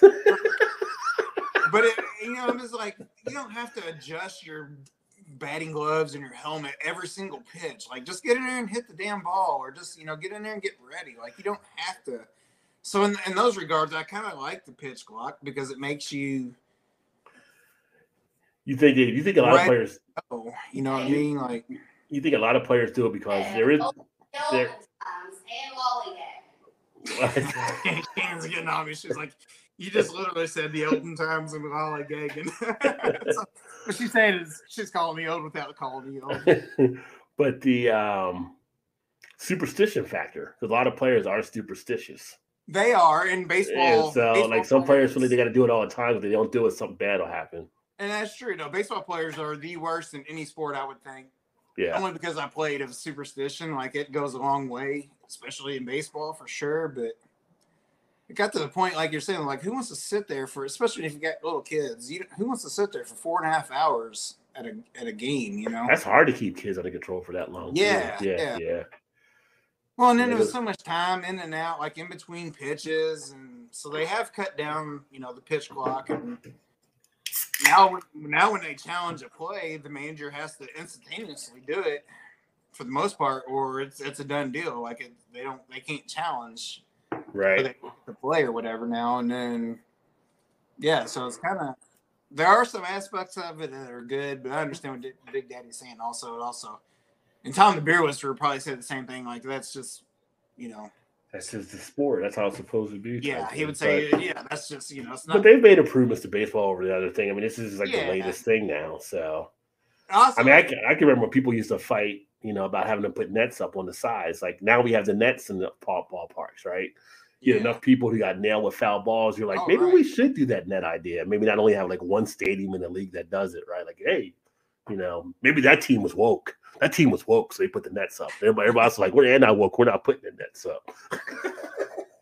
And kind of the other thing I don't like they've done it, but I like that they do it, is now they don't allow the defense to shift their infielders where they have like 3 guys on one side of the field and just 1 guy on the other side. Because hitters nowadays, they don't know how to take advantage of that 1 guy being on that side. They just either strike out or home run, basically. Like the game has changed so much, you know what I mean? Like it's just not. It's not. I mean, if you had a team of like Ichiro, they would kill you if you did something like that. Yeah, and I'm like, just what? Who cares if you hit 60 home runs a game? If you got 3 guys on one side and the other guy's playing way back, bunt and run, like you're getting a base hit. Who cares? You know what I mean? Like you're on base, like throw your ego aside and just get on base and do whatever it takes to win. Like I still have the old mentality type of baseball, but I kind of like the changes of the new age baseball that they've made. So I actually cracked open the big little thing, Imperial Ale. So I'm kind of drinking that one right now. Oh, no, I haven't had that one. 19.2 ounce can again. So another company on board with that, of course. And, I've had this one. I got the review on this one on the channel as well. But it's another decent IPA. Again, I was just feeling the IPAs today. Maybe it was the weather that got me into it. This one is 9% ABV. I just cracked one open too, but this one is a fruited sour from Brewing Company. It's called Spin to Win Jackpot. It's a blackcurrant, blackberry, strawberry, and blueberry sour. All the berries. This is the new one that just came into market also within this past week. So, and I've had some stuff from them at Beer Fest, and they were really good. So. Very nice. Like, yeah, and they're kind of more on the sour side of things, kind of like 450 North-ish, you know. But they do make some other stuff that have actually been pretty good also. But since I got some IPAs from Phase 3, I was like, well, I'm going to grab a couple sours from them and see how those are.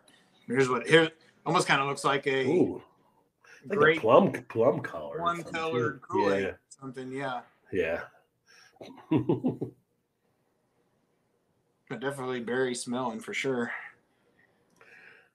Kind of get more of the sweetness, like sugary smell out of it. Here at the Sammy Sosa, this beer has been very good to me.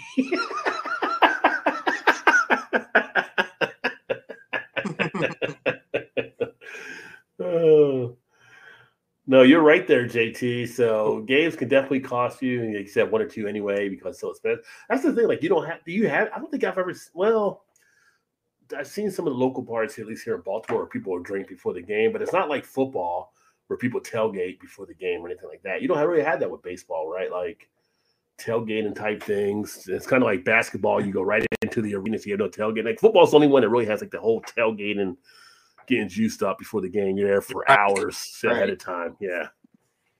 That makes me, maybe I've said this story before on here, and if I have, it might have been a while, but back before my dad passed away. So when they first started the interleague play, Yankees, of course, he was a big Yankees fan. My brother's a big Yankees fan because of my dad. Now I'm a Reds fan, but so Yankees came to Cincinnati for the first time. So me, my dad, my brother, and one of my good friends went to the game.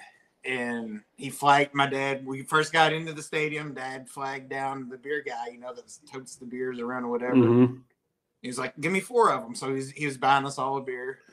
And the guy said, well, that'll be like $22 or something. And my dad looked up at him. He was like, I didn't want the whole damn case. I was just wanting to buy 4 beers. my friend was like, here, I'll get this one. Because he hadn't been to a game. And that's how long it's been since he's actually been to a game. He didn't realize the beer prices have gone up.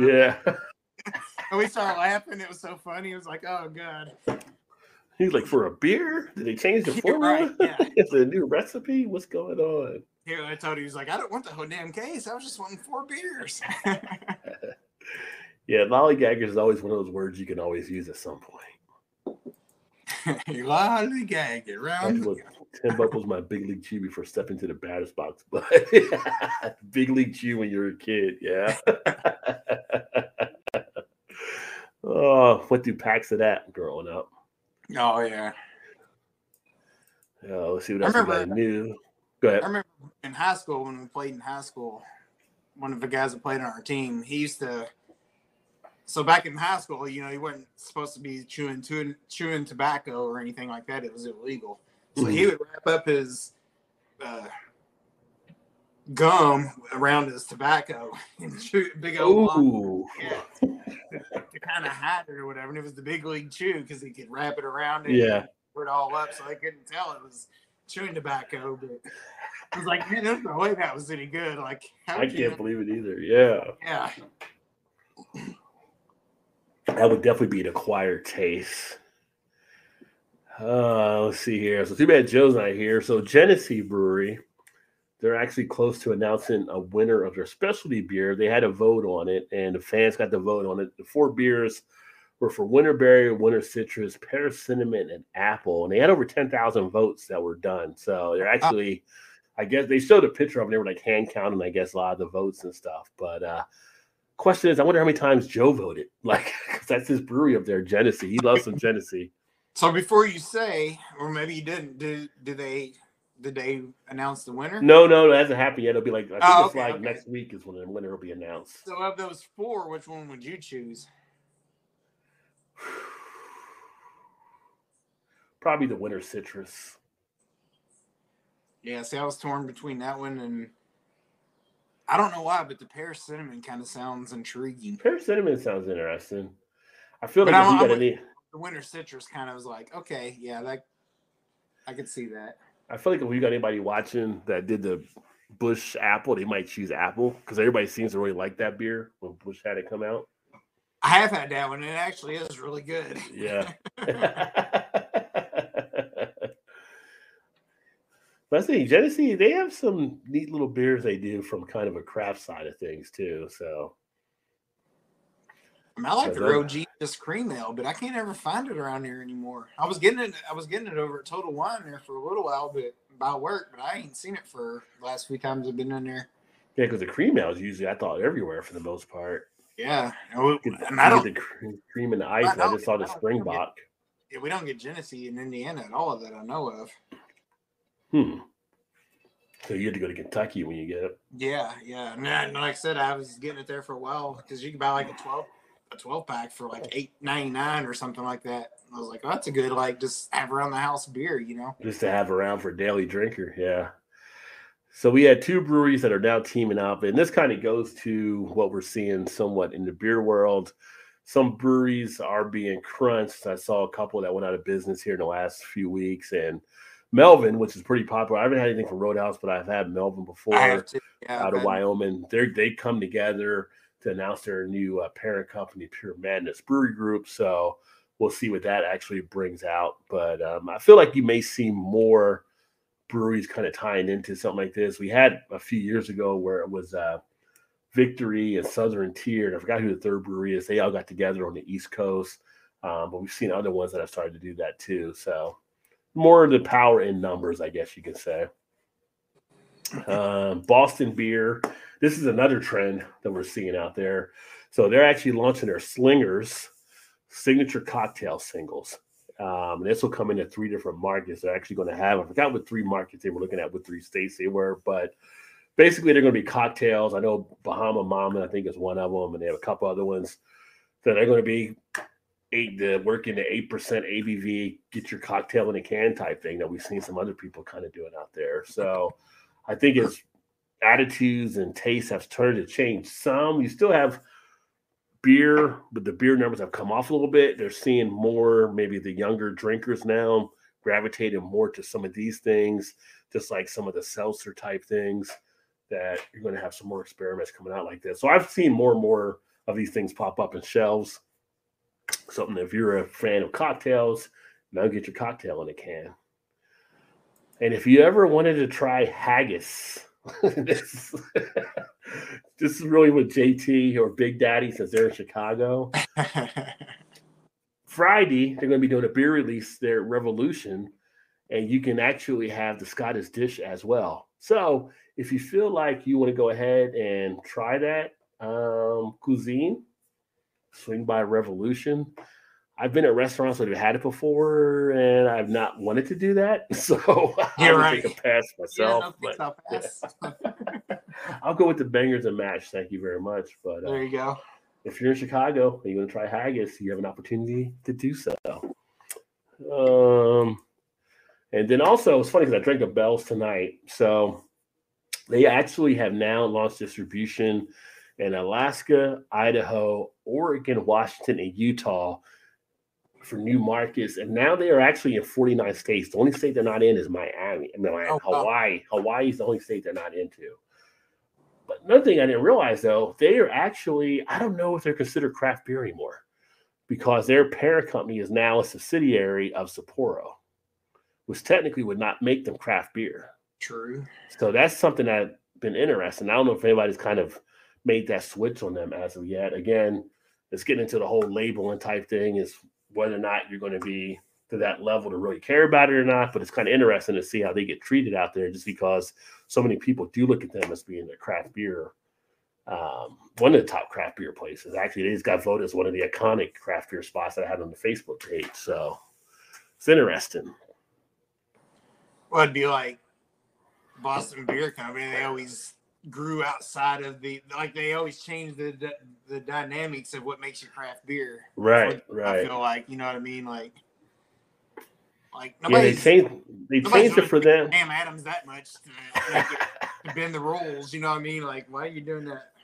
But they were doing the barrels, they were doing that, but I don't think they ever changed it for the ownership clause. So that would be kind of interesting. But that's true. You can get Bell's more than you can get Yingling in the States now. So yeah. I mean, Bell's everywhere. So I guess, and that's the other thing too. We talked about it a couple of years ago. They pulled out of Virginia, but I guess they're back in Virginia now. So I guess Larry got over whatever he was pissed off at them about, that you can now get that there. Didn't he step down from Bell's? Or is he still in charge?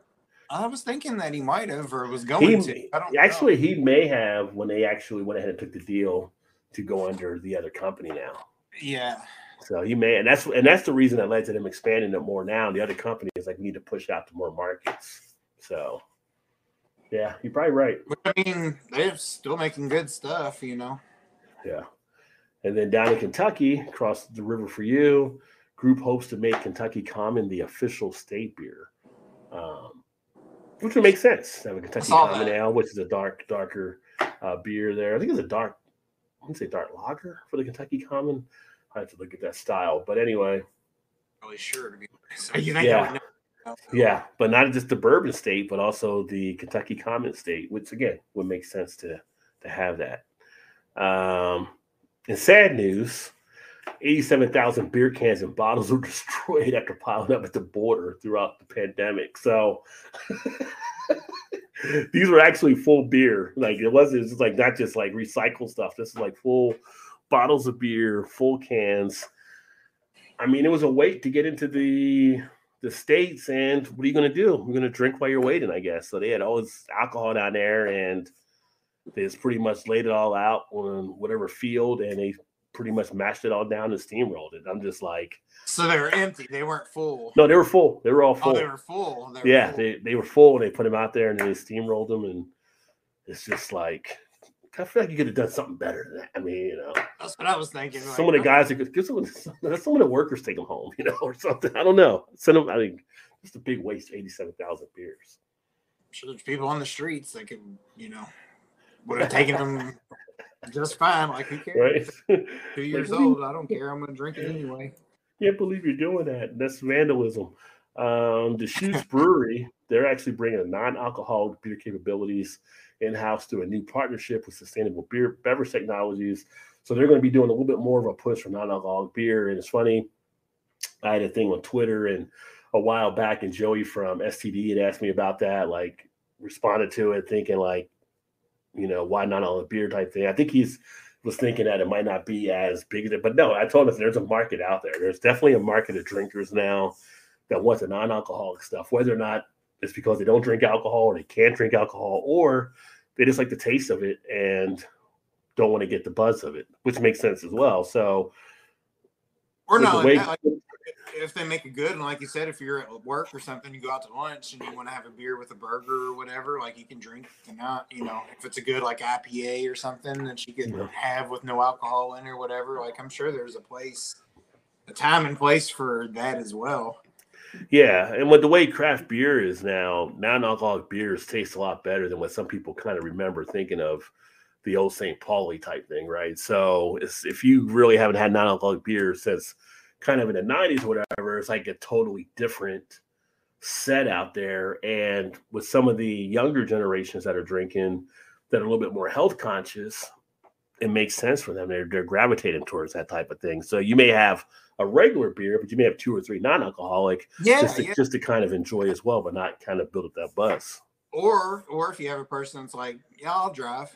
That's fine. Yeah. I'll drive, but I want to have the beer. I want to have a good flavored beer, but it doesn't care about getting the the buzz or the drunkenness of a beer. Right. But just wants to hang out, have fun, and feel like he's drinking a beer. Like that would be totally, like I can get behind that because I'm like, I just want to go and drink it because I like the beer, not necessarily because of how it's going to make me feel, whatever. Yeah. So I could totally get behind something like that. Like if it's a good IPA or a stout or whatever, whatever flavor it might be. As long as it was good. And I think that's one of the reasons why you're seeing like athletic brewing growing as good as they are right now. They've got I haven't had it yet, but from everything I've heard, they've got a pretty good taste of non-alcoholic beer that people enjoy. I know JJ Watt was one of their spokespeople, I think, and he showed like he keeps it at home and stuff. And it's just like, you want a break, you want to kind of have a taste of a beer, but not have the full beer. Here you go. Yeah. So I could totally see. Yeah. And then the last thing was last week. I mean, I wasn't here because I was on vacation, but it was National Beer Day last week. So hopefully everybody got to enjoy some nice beers for that as well. I know I did down in Florida and got a chance to kick back and check out some new stuff down there. Went by one of the breweries. I went to the Three Daughters Brewing when I was down there. And it was an okay brewery. It was people were real nice that I was talking to there.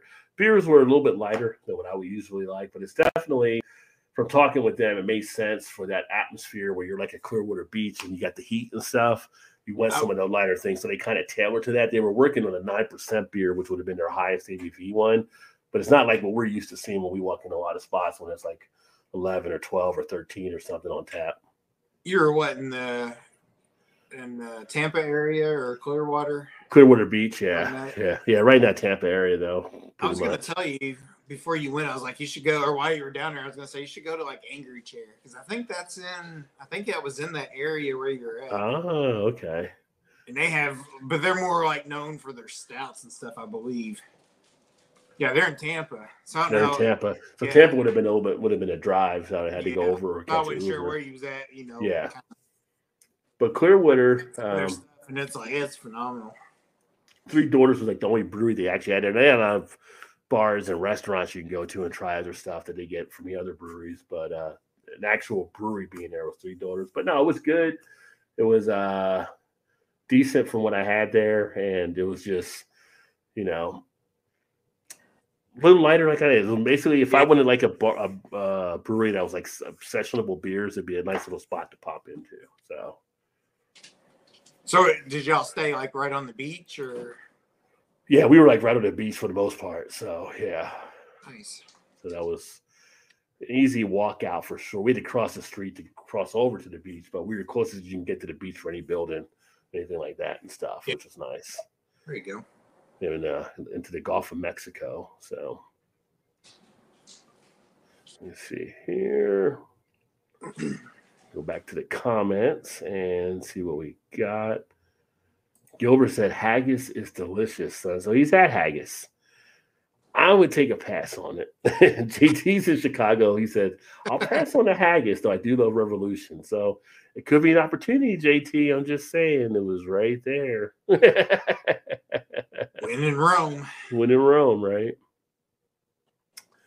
In Chicago, there were dozens of bars with a couple blocks of Wrigley Field, but hardly any near Guaranteed Rate Field. Huh. I think Guaranteed Rate Field is where the White Sox played at, right? So, different part of town. If I rarely ever see Genesee in Chicago, rarely. Yeah, I don't know what their distribution patterns actually Yeah, like. So yeah, I'm with you, JT, because we don't see it here either. Like I said, I was getting over in Kentucky, but I haven't seen it the last few times. Not that I go to Total Wine that often, but I've not seen it there the last few times. these things just before the pandemic, the craft industry reached a saturation point. I'm surprised there has been a sharp decline in the sheer number of breweries since 2020.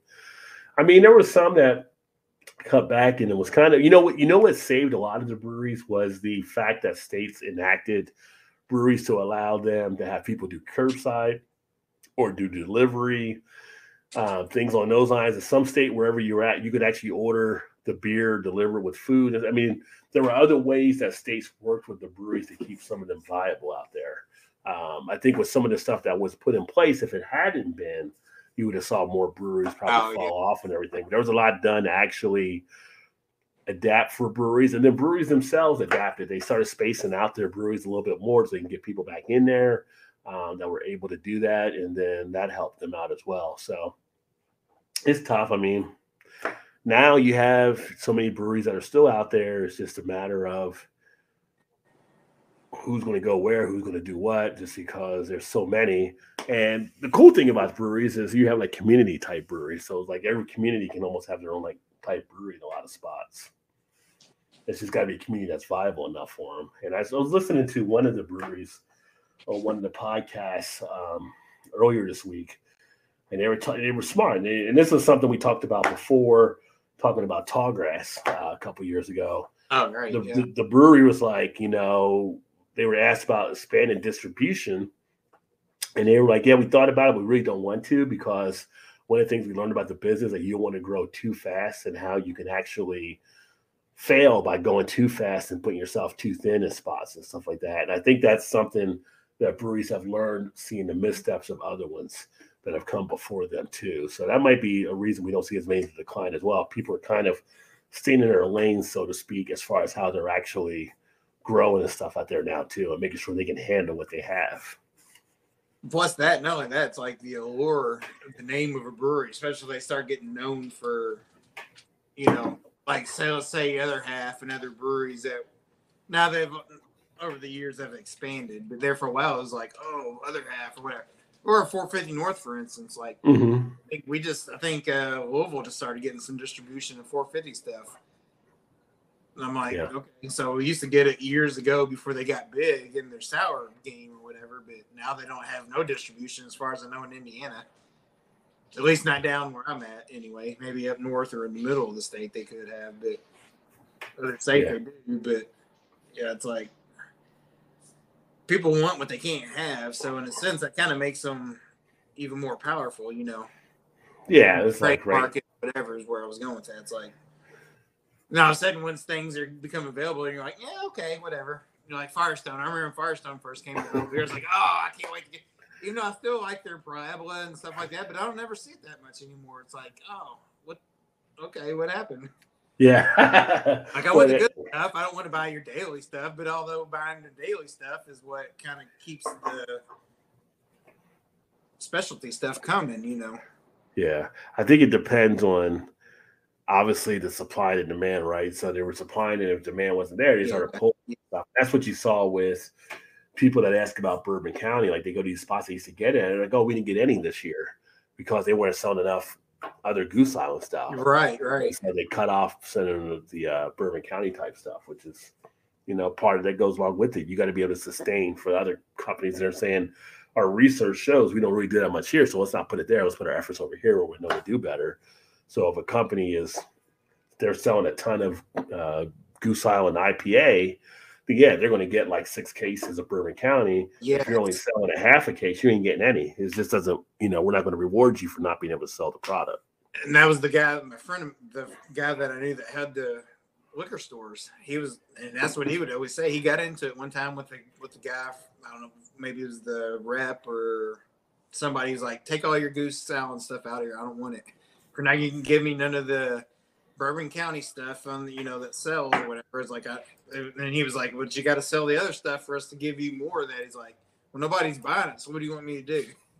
He's like, "Just take it out." So he kind of boycotted them for a couple of years, and finally started bringing it back. But he'd only get like a case of just the regular Bourbon County.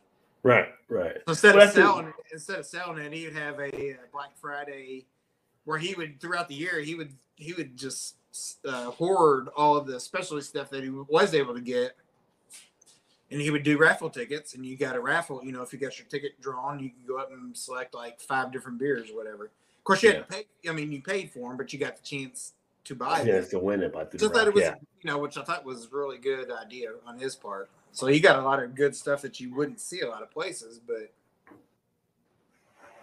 in those regards, like if you ain't buying the main, you know, the everyday stuff or whatever that they're going to supply to you, you're not going to get the specialty stuff for the most part.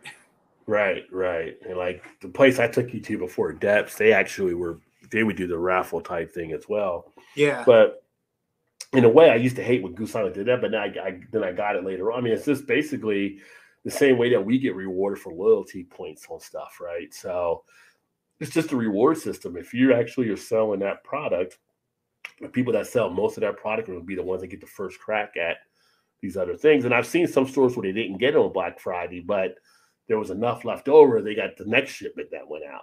So you may not get that first one, but they still may come back to you on the second time to give it to you as well. But you got to produce on the other stuff, you know. Right. Yeah. Kind of feel like Bourbon County is kind of one of those that's kind of like a dying, like it's not as, like people don't care about it as much as they used to. No, I mean, I was, where was I just at? I was just somewhere, and they actually still had Bourbon County. Oh, yeah, Total Wine here. They still had Bourbon County on the shelf. Yeah, a couple weeks ago. They still have Bourbon County. Yeah. I want to say cases, but I don't know if there's actually 24 beers in a box. Maybe it's only 12. I'm not really sure for those. When I went, they had like 8 or 10 of them just stacked up, just right there. Yeah, when I went there, it was like 3 or 4 they had there right in front of the shelf with them. Like people were walking right by them and stuff. And that was like 7, 8 years ago. You couldn't find them anywhere. Like even the regulars, like you might stumble across it every now and again, but you would never hardly see it like you have in the last couple of years. Just like they're still out there until the next one comes out. You still even see, you know, last year's on the shelf or something. Oh, I could. I'll go up to New Jersey probably for Mother's Day to visit my mom. And if I go to one of the liquor stores, I'll probably end up stumbling across something that'll still be on the shelf there because they get so much other stuff that come in. Like you mentioned, like they get like the parabolas and all that kind of stuff that I'm always get and different things too. So it's like I go into stuff now and I can still see like some of the big bad Baptist type stuff that people. That's what I was going to say. It's like never be on the shelf. Yeah, that's kind of went away that we used to get here, and I was like, yeah. I guess they weren't selling or didn't get enough of their normal stuff, so they just don't get none of the. I was like, gosh, dang, I love that beer. That beer is so good. And then we can't get none of it. Yeah, right. Shout out to Trez. Trez is in the house. Cheers, homie. Trez. I think Trez is actually working, I'm thinking. Big Daddy said he would have went with the pear cinnamon. That's what the one. That's kind of what I was thinking too. Yeah. I think the craft beer depends on. Actually, there's a 3 statement definition that the Brew Association uses for it. One of it is barrels. The other one is ownership. And then the other part is percentage. I can't remember offhand right now, but it's a percentage type thing as well. So, yeah. But with the Bells, if it's owned by the company they're owned by now, and that's part of a macro, technically they're not craft beer anymore. So like a Wicked Weed that's owned by. Yeah, they're not considered craft. They're not considered craft anymore. Right. Yeah. I mean, technically, Avery's not considered craft anymore either. Founders isn't really considered craft anymore because Founders is owned by the same company that owns Avery.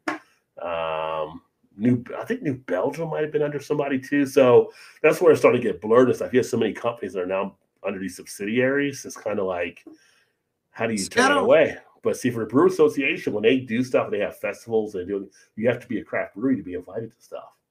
So I don't necessarily agree with that part of it because it's like just because you're owned by a major company, if they leave you alone, like supposedly Wicked Weed, yeah, they might have the backing of a little more money to do things or whatever, experimental beers or whatever. Like I don't know why, as long as they're not, mass manufactured like a Budweiser or a Miller Lite or whatever. Like why is that just because they're owned by them? No, I mean, does that make sense? Like, why is that not still considered craft? Like you're penalizing them when they're a success. Yeah, that's yeah. the big thing. Yeah. So for the craft brewery definition, you have to be under 6 million barrels of beer a year that you're actually doing. You have to be independent. Less than 25% of the craft breweries owned or controlled by a beverage alcohol industry member that itself is not considered craft beer. And what was the other thing? There was a third thing. I'm trying to look on here. But on that second part, like with Bell's, they're under someone that does not meet that definition. They may have changed the definition again because I only see the two things actually here. Small, independent. Yeah, the other thing is the brewer has a TTB brewer's notice and makes beer, whatever that's supposed to be. So they may have switched it up again here recently because it used to be 3 things that were part of it. I only see really those 2 now dealing with that. So again, this is set by that association. So take that with a grain of salt. I think it's just such a fine line. I think for like if it's not coming straight off of a line that's manufactured like a macro is, just hundreds and thousands upon thousands of beers a day. Like most craft breweries, even probably like a Stone or Sierra Nevada, they probably aren't putting out that kind of output. You know what I mean? Stone puts under the number of barrels, right? But they were under somebody, I think, now too, though. Yeah. Yeah. Well, that's what I'm saying. Like, I don't necessarily think that should automatically disqualify them as being a craft beer. Yeah.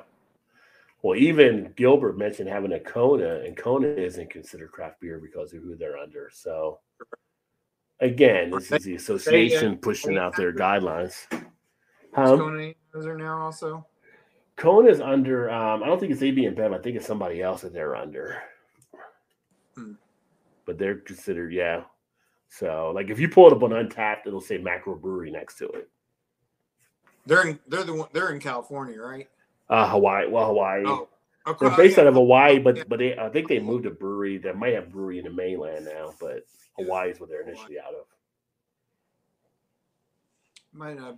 Maybe I was thinking somebody, but Kona, Kona is one of them for sure. But who's the other one I'm thinking of? I was thinking California for some reason. What beers? I can't think of any names of the beers now. They probably were stale at the time when they destroyed them and stuff. The beers down the border, because they were probably like, macro beers and stuff, but they let them sit around, right? So they could have been drinking them the whole time, Like, what did you do to stockpile these, adjunct lagers? Yeah, you wouldn't want to have them at that point. Cracked open a Schofferhofer watermelon mint Heffy. Nice. Oh, that does sound good. Schofferhofer does some pretty good stuff. I actually like their Rattler. So watermelon mint. That's interesting. Does feel like a summer tonight. Yeah, you guys are there in that heat there in Chicago. Big Daddy's passing on the haggis. The Chicago guys are not going for the haggis. No, never mind. What if they put it on a hot dog? They make the Chicago style hot dog and just put a little bit of haggis on there. Yeah, there you go. Make it like bacon or something. It's National Rock Fear Month. Isn't that every month for you though, JT? I know it's for me. Anytime I see a good one, I grab it. The good ones survive and thrive. The not so good ones just don't. So sometimes those not so good ones get bought, and then they go out. You're right. Yeah. Everyone got a price, Yeah. I mean, there's some that don't want to do it, but I think at some point, you get to a level, you might say, okay, it's time to go ahead and sell out the business or whatever, or bring someone else. And I know, like the New Belgium, when they did it, they were kind of fighting that because New Belgium was an employee-owned company before they went under their new deal. But all the remaining employees that were there got a really nice package for the deal to make it go into the other company too. So they were rewarded for selling under to the new company. I mean, I think if I had a brewery and it was a success, I mean, after a point, I probably would. Somebody put enough zeros out there that was interesting enough, and just like. I mean, isn't that sort of the point of opening your own business is to make the money? So if somebody's willing to pay for it, like. Well, some want to do it just to kind of be that social no. aspect type thing too. You know, like I mean, some that's crap. true too, Yeah. but I mean, in the ultimate goal in the end is to somewhat make some money out of it. You know what I Yeah. mean? Yeah. Well, yeah. Just because they sell it doesn't mean they can't start up another brewery and just do the same thing. You know, unless they sign something that says they can't do that. Yeah. As we pull in our ceremoniously Joe Dirt line, you know, right now, you know, we don't work for UNICEF, right? So maybe one day, but right now you owe us this amount for this car. I haven't watched Joe Dirt in a long time. I have to I ain't seen that in bring it back up there. I thought you had a Hemi. I do, but it's getting a foot pedal installed. That's probably David Spade's best movie ever that he's actually done. Because a lot of his movies aren't that great, but that was probably one of the funniest ones. Well, that one, and I don't know if you can say David Spade so much, but Tommy Boy. Well, Tom and Tommy Boy together. Yeah. I'm just saying with him being the main focus. Oh, him and Tommy, yeah. Him and Tommy Boy was a classic, and yeah. People say, well, you got Black Sheep, but Black Sheep was like Tommy Boy, except was in politics. It wasn't that much of a difference between those two working together. So yeah, not a whole lot.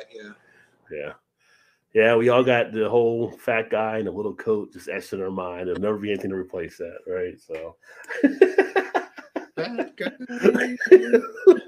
nobody can pull that off better than Chris Farley. Dork, Richard, what did you do? There's some really good ones in that one. Yeah, there's a lot of good lines in that one. What do you think is probably the most quotable movie you think you've ever seen? Most quotable? Shannon's around, but she doesn't want to come on camera. The one about Jesus Christ. The one about Jesus Christ, Passion of the Christ? Did you say super? I said Passion of the Christ. You said the one about Jesus. Passion of the Christ. No, but there's a really good one on Netflix, and it's got Rose Byrne and Steve Carell in it, and it's like a political show, but it's really good. I feel like I've seen that. You have seen it. No, but I wouldn't. It was very political. It wasn't something about Jesus, though. No, was I'm it? talking about two different movies. Oh, so yeah, he's confused me there. But if you can't remember them, can either be the most quotable, because that's really the most quotable you remember. It's a good political movie, though. It's like I can't tell you because I'll give it away, but it's really good. It's like Primary Colors, but funny. No, it's more lighthearted than that. The most quotable movie? Like Big Daddy said, Pulp Fiction.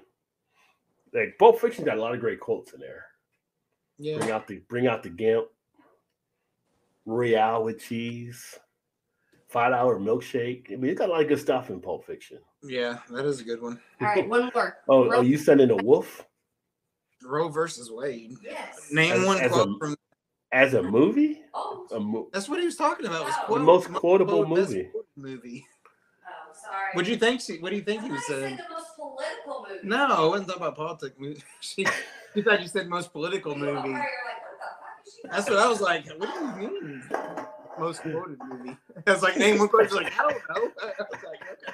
Roe versus Wade. Who's quoting that? Shannon being Shannon.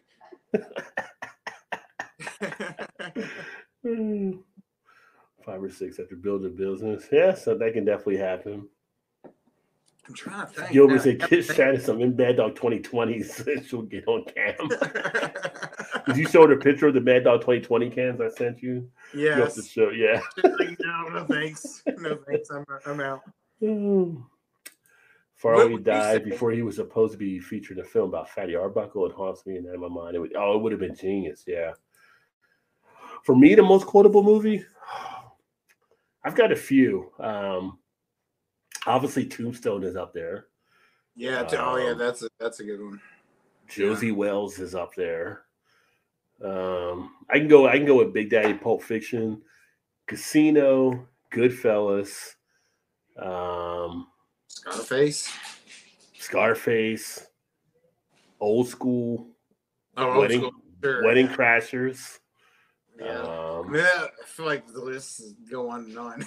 Yeah, I mean, there's just some that kind of just can carry on. Like you said, Tommy Boy, that's another one. Joe Dirt, I can do Forrest Joe Dirt Gump, all I the think, time. would be one. Forrest Gump's another one. Jaws, all the stuff from Jaws there. Yeah, there's a good amount of them that Well, are even out like there. even Full like Metal Rocky, Jacket. Full Metal Jacket's another one's got some good I feel quotes like in even it. the original Rocky would be. Yeah. Although I would do Rocky 3. Yeah. Rocky 3 is No. more quotable for me. I like some of the lines from Mr. T, I think were pretty Oh good. yeah, With Rocky yeah. 3, yeah. But Rocky 4 too with Drago, I will break him.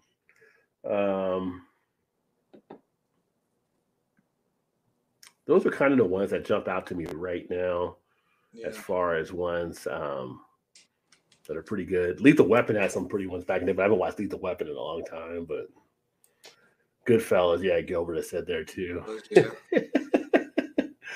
Oh, I want my money, Henry. Mario, get your money. Go get your shine box. Yeah. Yeah, Goodfellas is just all there. Like, it's funny, when we flew to Florida, we flew Delta. So Delta had the different videos on there, like the different TVs on the back of your seats or on the wall, like we're in the front. And you could watch any movie you wanted to. You put the headphones and all kind of stuff. Like Goodfellas was one of the movies on there. And so Janice loves Goodfellas. So I started the movie up with her and I was like laughing. I was like, I hit her on the shoulder, like, look, she's like, they got Goodfellas? And then she started watching. Like, ooh, it was like the part, Harry.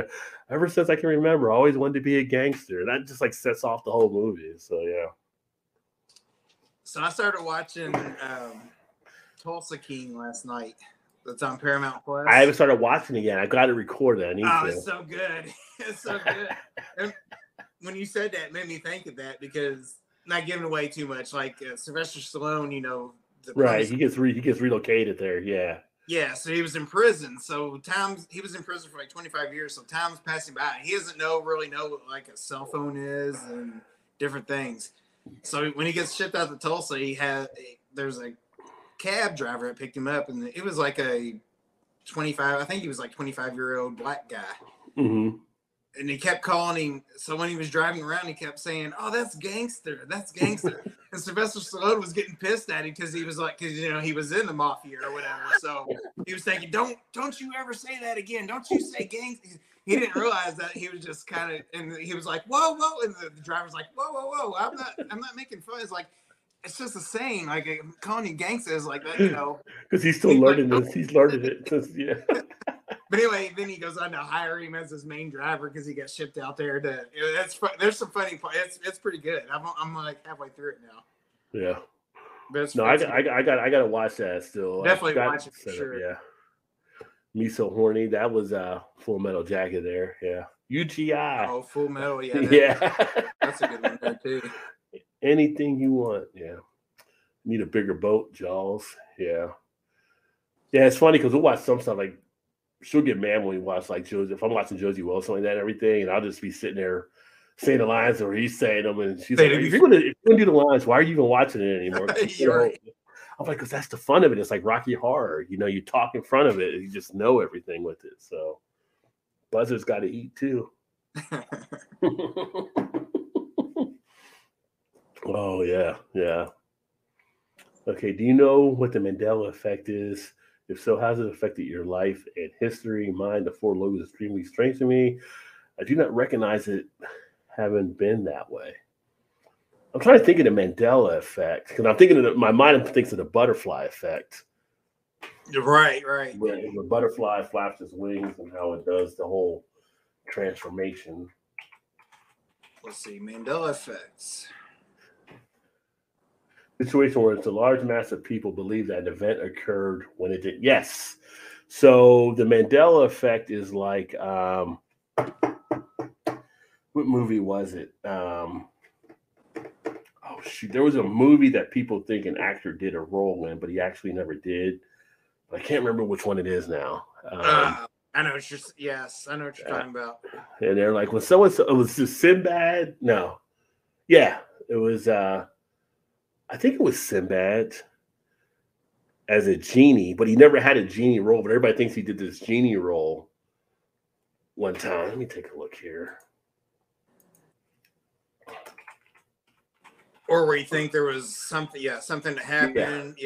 Yeah, false memory. It appears that Sinbad genie phenomenon is another instance of the Mandela effect and a formal term for a collective false memory. The term was coined by a woman who discovered that she and hundreds of other people believed and remembered that Nelson Rulana Mandela had died in prison in the 80s. That's where it came from.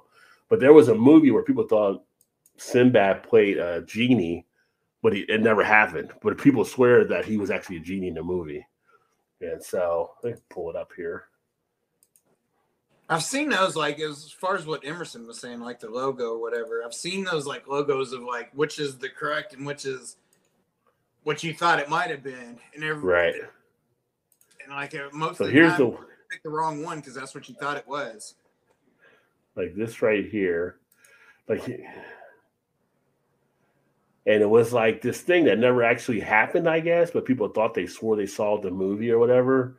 But this was like one of the biggest Mandela effect falsehoods out there. Like Sinbad never did this movie or something where he was this genie. It was something else. It's weird. It is weird how that happened, though. Like, Yeah. so many people just follow. Oh yeah, I remember that. And it's like, no, it never did happen. But okay. Yeah, but I think that was probably one of the biggest things I actually remember. I do remember that, and actually say that as like a false thing. I can't think of anything else that really I could think of that affected me or. Yeah, I don't know. Anyway, yeah. Anything like that that's ever really affected my life or history of anything. Aubrey's in the house. Cheers, Aubrey. Aubrey. Great to see you, my friend. Happy Thursday to you. Yeah, I've got to go now. Hey, you too. Tell Liz have a great weekend as well. Great having you on, my friend. Liz, have a good one. What you got here is a fine specimen of Alabama. See, now we're into the full metal jacket lines. I was like, what is that? What the fuck is that? What is that? The jelly donut. A jelly donut. You eat it. What did he say? He's like, you eat it. Something you've earned or didn't earn, whatever. He makes the guys do the push-ups and makes him eat the donut, and he's standing there. Yeah, that leads to a bad beat down in the middle of the night, but that breaks him, man. Private pile. You eat it, they're earning it. That's what the line is. Luke, I'm your father, having Empire Strikes Back. What do you mean it never happened? Luke, I'm your father? That was in the movie, right? I thought it was too. At the end. I'm pretty sure that was there. Because he did it in Tommy Boy. When he's in the fans, like, Luke, I am your father. That could be the Mandela effect. Maybe. Luke, I am your father. Yeah, that's part of the movie. Yeah, it's on here. We'll bring it up and ask and say, was Luke, I am your father, ever in Empire Strikes Back? Oh, it says... You must have heard the famous phrase attributed to Darth Vader in Episode 5 of Star Wars Saga, which was at number 2 because it was 6. Don't get into the whole number thing. It was Empire Strikes Back, revealing to Luke Skywalker that he was his father. Luke, I'm your father. However, the fact is the phrase was never said in this way. Oh, there you Emerson shocked us there. Nice. There you go. Oh, let me see here. And it says in a quick search, you can find the original scene of the film in which it's possible to observe that the phrase spoke is, in fact, no, I am your father. Really? There you go. See, everybody says, Luke, I am your father. Mandela effect there. Now, in fact, like I said, it was even in Tommy Boy because he said that. Yeah. And the other thing is, like, you think back to if you were a kid, you ever saw the movie Snow White? People think the queen, when she addresses the mirror, says, mirror, mirror. Fact is, she says magic mirror on the wall when she starts. She doesn't say mirror, mirror on the wall. Yeah, I could see where that would be confused a little bit. But, yeah, still, it's some of those things where you don't know. Well, everybody thinks she said mirror, mirror, but in fact, she's saying magic mirror. Yeah. Yeah. Interesting. Emerson said there are thousands of them. Yeah, because then by Shaq, I confused Sinbad. That's what it was. Yeah. Kazam was Shaq, which I think Shaq probably wishes people didn't remember him playing that role, but and he's probably okay with people thinking it was Sinbad because that was a terrible movie. Yeah. C-3PO is a silver leg. Silver leg. What is it?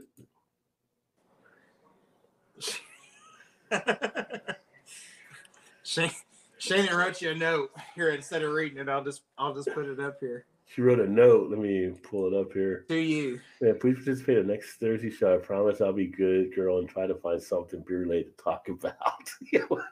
Why does she have to ask me? Of course she can come on with a little heart. I feel like I've just not been very, very valuable part of this team lately. So people love having you on. Okay. They always ask me about you all the time. Okay. Yeah. I tell her that all the time. She's like, well, I don't have nothing to say about beer. She always feels like she derails. Tell her she missed the Bud Light conversation. She would have had a lot of stuff to say. I know. I was in the tub. I was really bummed out about that. Come on, get me I tried to fill in for you a little bit on that, but you see me out. If they have Bud Light, I'm drinking Bud Light. That's what I told him. I said you were like, fill the fridge with Bud Light now instead of Miller Lite, just because. I don't want nobody thinking that I'm not on par with them. You House can guests. drink beers to make me know you're a redneck, and I can drink beers to tell you I'm woke. Yeah, I'm woke. Yeah. House Guest was Sinbad, great movie. I don't know if I saw House Guest, but I tell you one that was a good movie with Sinbad was the one with him and Arnold Schwarzenegger for the Christmas movie they did. Jingle All the Way, I think. That was a pretty good one with Sinbad and Arnold Schwarzenegger. Yeah, that was a good one.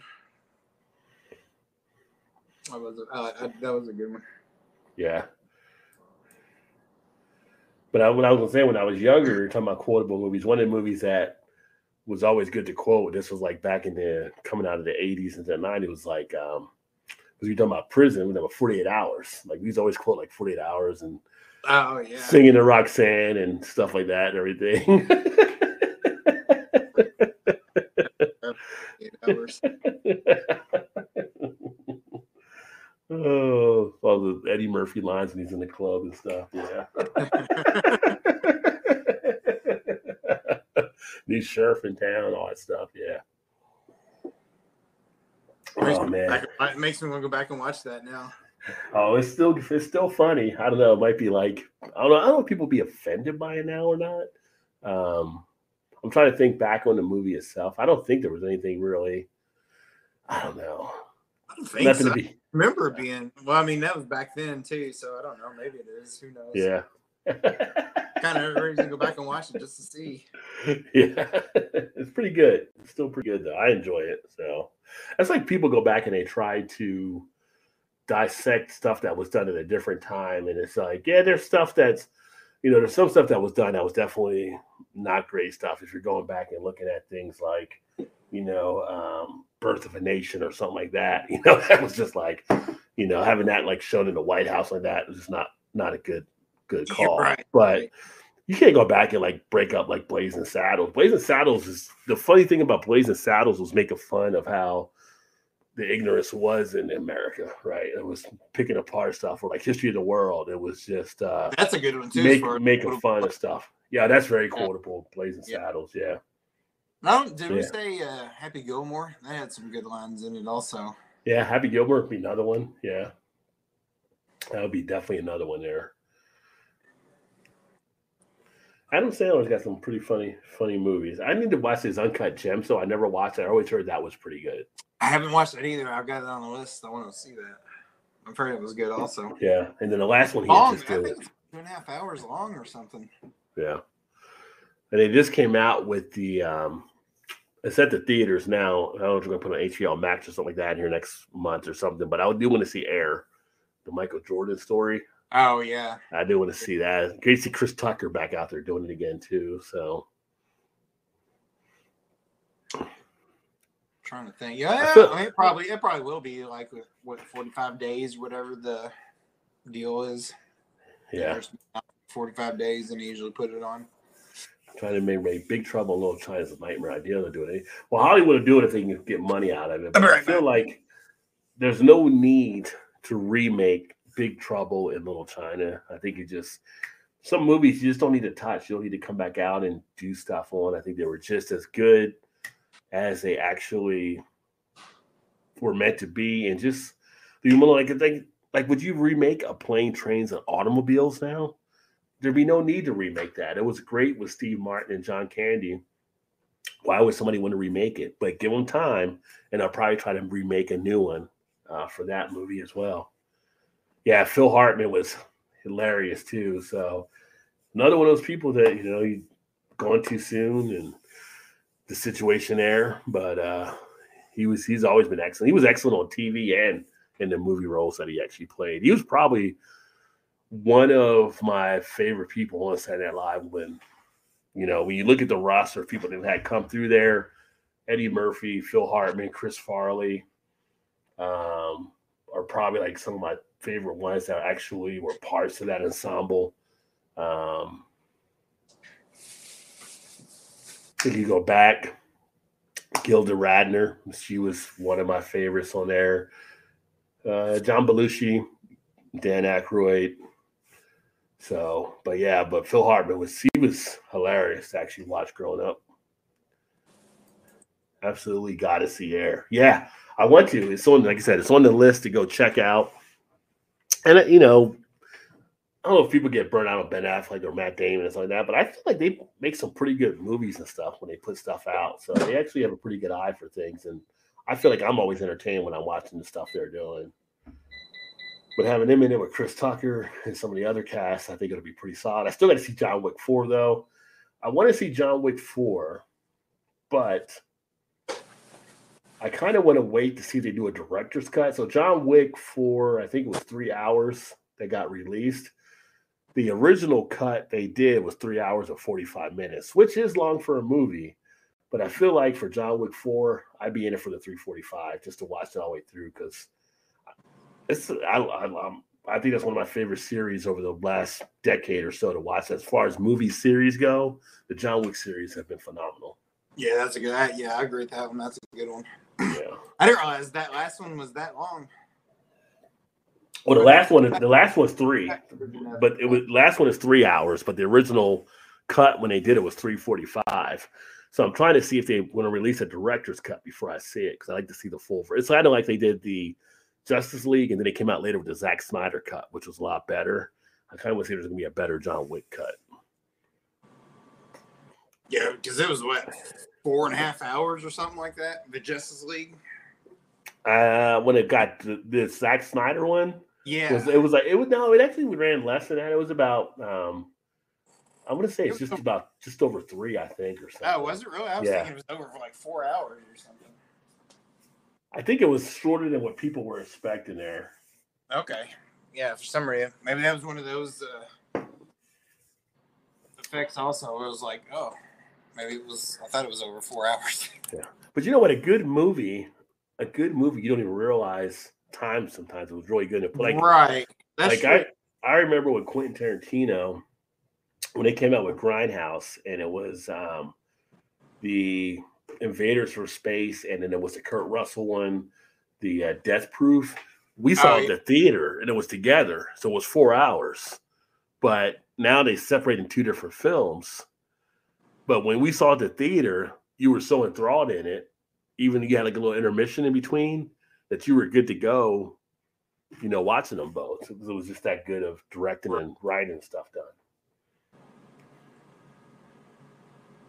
I don't know that I've ever actually seen all the way through both of those. Yeah, the Death Proof is actually pretty good. Well, both of them are decent, but Death Proof I liked more because it was more the car racing and the stunts they were doing, and the fact that they weren't actually using CGI. They were actually using true stunt people like the old 70 type action flicks and everything like that. It was pretty cool how they were doing stuff on it. I remember when they came out, it was highly acclaimed. Got a lot of praise for it. Yeah. I heard they're actually going to be making a Heat 2. I'm not sure how they're going to be kind of doing that, what they're going to be doing with that one, because if it's going to be something like a second generation, or if it's something where Pacino's dealing with something. Because I'm thinking in the original Heat, obviously a couple of the characters don't make it, and so I don't know how they're going to be doing setting that all up. So, And then, but Heat was a good movie when it came out. oh, Heat was really good. Yeah.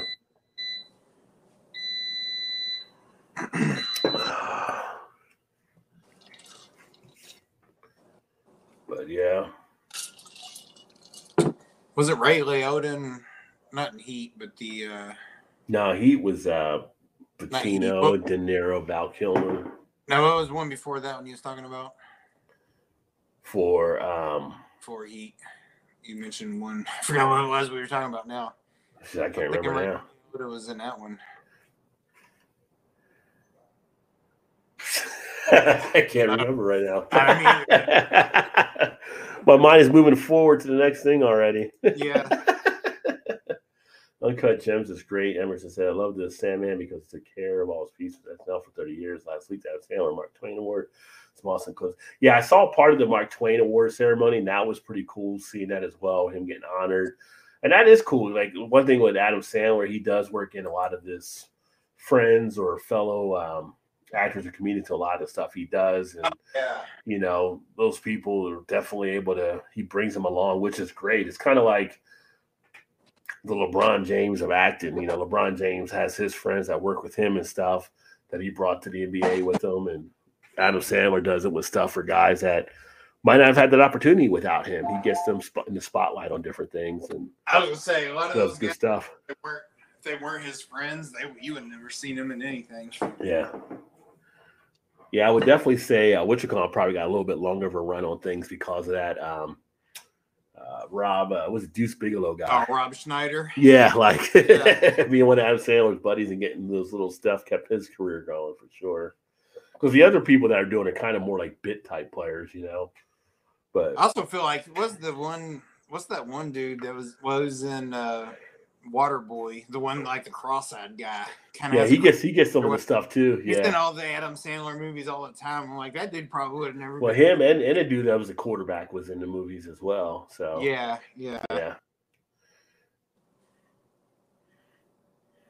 Was Big Daddy?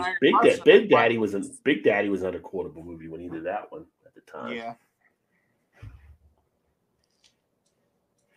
But I guess when I think of the quotable movies, it's the ones that are long-lasting ones. You got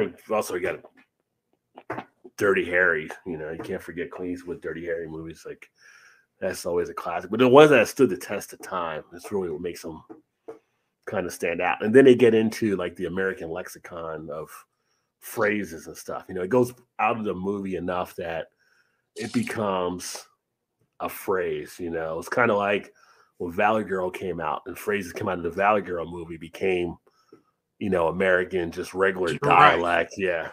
Gag me with a spoon. Yeah. It's like people were putting like in front of things all the time. You know, it was just like. That's going to resurface again because I noticed like our daughter and some of her friends for the last few years, everything's like. I'm like, yeah. Really? Bringing something back up from the 80s. Animal House was classic. Animal House had some definitely there as well. Because every time I say Animal House, one of the first things that always pops in my head is when they show up and Otis is singing. And as everybody gets in the whole way, wait a minute. That pops in your head there. That and then like the I always remember it wasn't a line, but the John Belushi on the ladder when he's like peeking into the window and he's like just like going across the ground. Animal House is a fun Foo Fight, you know. Toga, like people chanted Toga. I mean, college people were chanting Toga when we were there. Yeah. The guitar scene alone, again, not a line, but just a guitar scene with the guy singing on the steps. He just breaks the guitar. Classic. Yeah, there's a lot of classics in that one for sure. Yeah. the whole World War II. When the Nazis bombed Pearl Harbor. Nazis? Yeah. Pearl Harbor?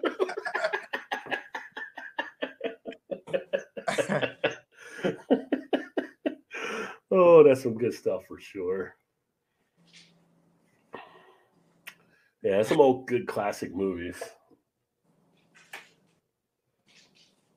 Just sit back and watch some of them and laugh some more. Your brother Simoto was like, I need to go back and watch some of those. Yeah, yeah. And then you're not even talking about like the numerous Arnold Schwarzenegger movies, right? So you had like Predator, you had Running Man, you had Or even like Terminator. Terminator. What was the one? He was the Marine as well. He was a Marine in a lot of them, I know. But the one, it was like Commando. Commando. Yeah, he Commando stuff. Yeah. Kindergarten Cop. I mean, shut up. Yeah. Kindergarten Cop. That was a good one. Yeah. Yeah. So, I mean, boys have penises. Girls have vaginas. got a better lesson than Shannon did, right? It wasn't Ben Snyder's and Tallywhackers. So, Yeah, right. Yes.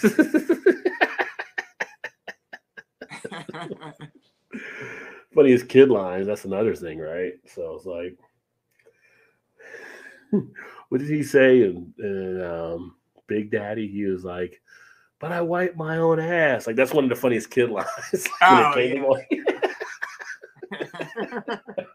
What was it, Aqua Steve or whatever? The Aqua Steve. Oh, Aqua Steve get a kiss? Yeah. Oh, man. That's funny. Must see a stupid and futile gesture based on Doug Kenny, who brought us most of the comedy in the 70s and 80s, had it alive, and a genius that went overlooked. Must see TV. Oh, interesting. See, I always hear like what's it called gets the credit with Saturday Night Live a lot of times. Michael, I forgot the name of the guy's last name that does Saturday Night Live now, but stupid and futile gesture. Okay. Oh, you're thinking of who was the Michael Lauren. Yeah, Lauren. Yeah, seemed like I thought he was the one that gets a lot of the credit there. Yeah.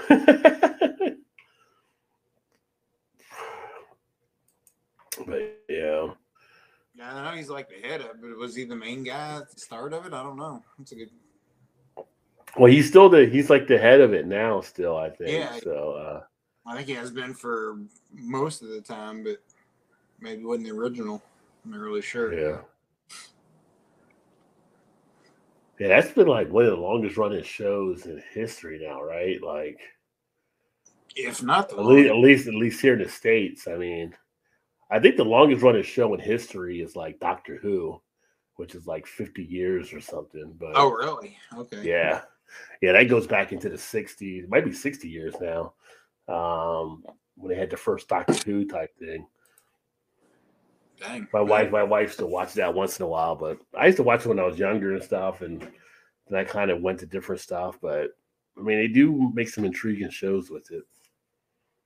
Is it still on like new shows now? Yeah, it still does the new shows and stuff like Oh, wow. that. I think here in the States we get it. There's usually like a Christmas special, and then it starts up the next season or something. So, Okay. but we get it delayed from when the time they showed in the UK. It's like 6 months later or something they showed over here.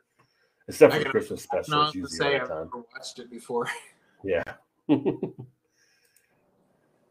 Every person stole from that. Yeah, National Lampoon tied into it for sure. Oh, like then you got the quotable movie like Vacation, right? That's National Lampoon's Vacation. Ultimately, quotable movies: yeah. The Christmas Vacation, Vegas Vacation, Yeah. Van Wilder, all the National Lampoon type things. Yeah. Would there be a new return? You know, E.T. would be something. I would be surprised if they did like a remake to it for a new generation of that. I don't know if you would need to. I mean, I feel like now with E.T. they kind of watered it down already because like when I saw it as a kid, I saw it at the theater, and like when the police were chasing them and stuff like that, like they pull their guns out. I guess on the new version they don't pull their guns out or something like that. They don't show them the gun. It's like a whole bunch of. It kind of like made it just like Yeah. yeah. So even ET they've adjusted. It's like why? It was like a PG movie from back then. So yeah. I didn't realize they did that. Yeah. I remember like a newer version you're talking about how that was all done there. But that was a classic. I mean, Close Encounters of the Third Kind could be another one they could redo, I guess, with the technology they have now. But then again, like, do you want to do a redo of it because it was such a good, I feel like classic movie? Jaws is one. You're right. I feel like some of those, like, you could probably make them better, but are they really better? Like, the originals still hold up today. It's like, you may have more of the technological things for them, or the green screens and everything like they didn't have back then. It's like, okay, maybe, but kind of takes away from the nostalgia of the movie. Yeah, I agree. Yeah, there's some things like like you wouldn't need to do like a new Smokey and the Bandit. I mean, I feel like that old one did it justice. Of course, like there's some people I've heard like thought that was like kind of not as great now, like as far as like some of the stuff the jokes stuff they did in it, but it's like that was the time of the event and stuff like that. Yeah. So you can't replace Jackie Gleason. I mean, he was the perfect one in that role there, him and Burt Reynolds. So yeah. Sometimes we make too many remakes. Yeah, that'd be a shame to remake some of those classics. Like, why? Like, it's an injustice to remake them. Yeah. I know one old movie I wouldn't mind. I need to go back and watch again because I haven't seen it in years. When I was a kid, it was one of my favorite movies. It was Convoy. And that was with the truckers. I don't know if you ever saw that or not, but Chris Christopherson and it was and it's just I love that one. I remember that one as a kid. Rubber Ducky, him and Ally McGraw, whatever. Yeah, that was one of my favorite movies as a kid.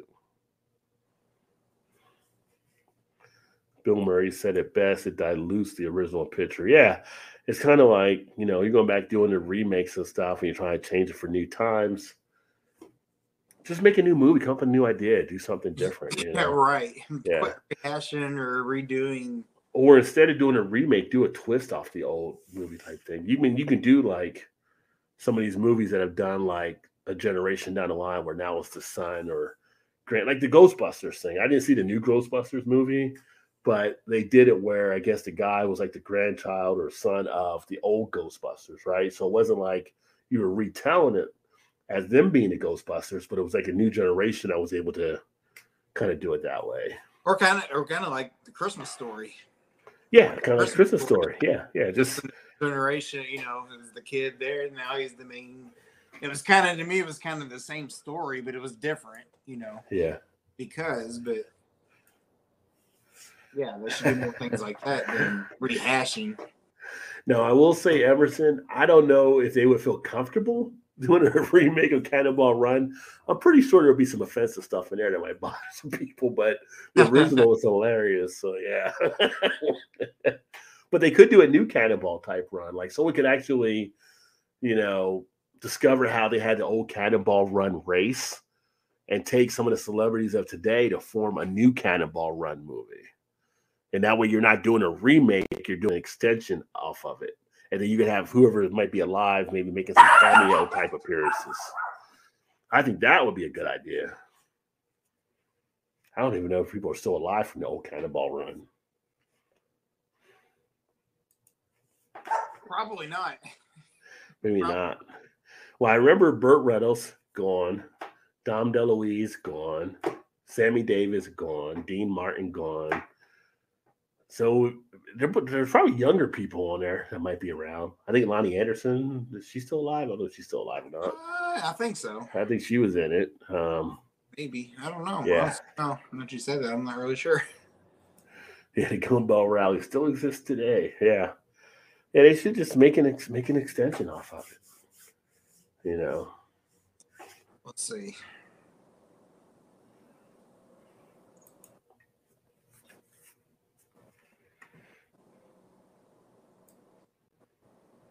Poltergeist was another quotable movie. Carol Ann, go into the light. Oh yeah, so you had Roger Moore, Gone. Farrah Fawcett. Gone. I think she's gone. Maybe. Question mark. No, I'm not sure of that one either. Yeah, Dom DeLuise, like I said. for Gone. Sure. Martin, Sammy Davis. Well, Terry Bradshaw was in it, and he's still around. Yeah, he got Terry. He won't know where he's at, but he's still around. Right.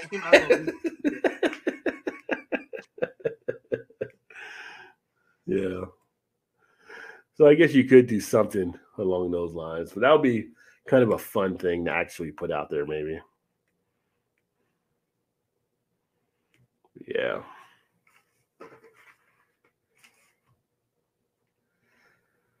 Let's see. Sorry, I'm talking about my daughter.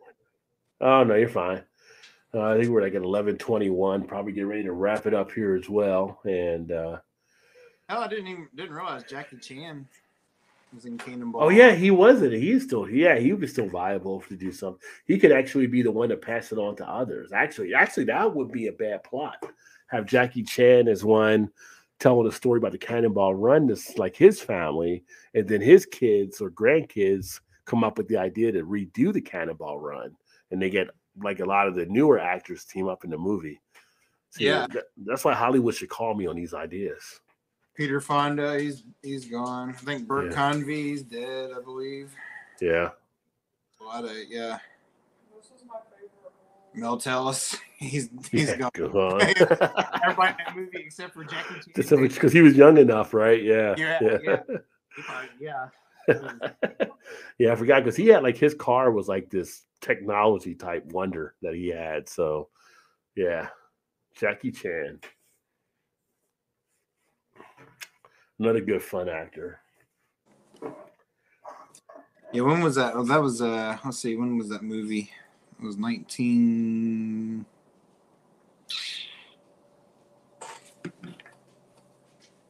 Let's see. 1981. Yeah, I thought it was earlier than that even. I did too. All right, Big Daddy. Cheers, homie. Have a great night, my friend. We'll be signing off as well. About to order up the Sandman here. Yeah. 1981. Okay.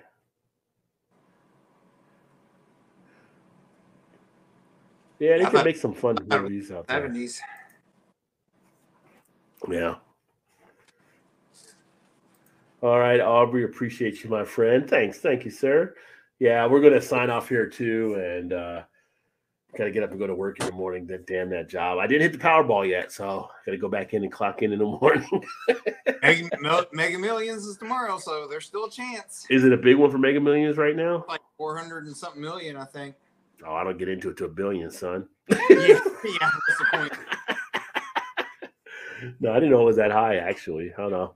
I might stop by 7-Eleven and grab a ticket tomorrow.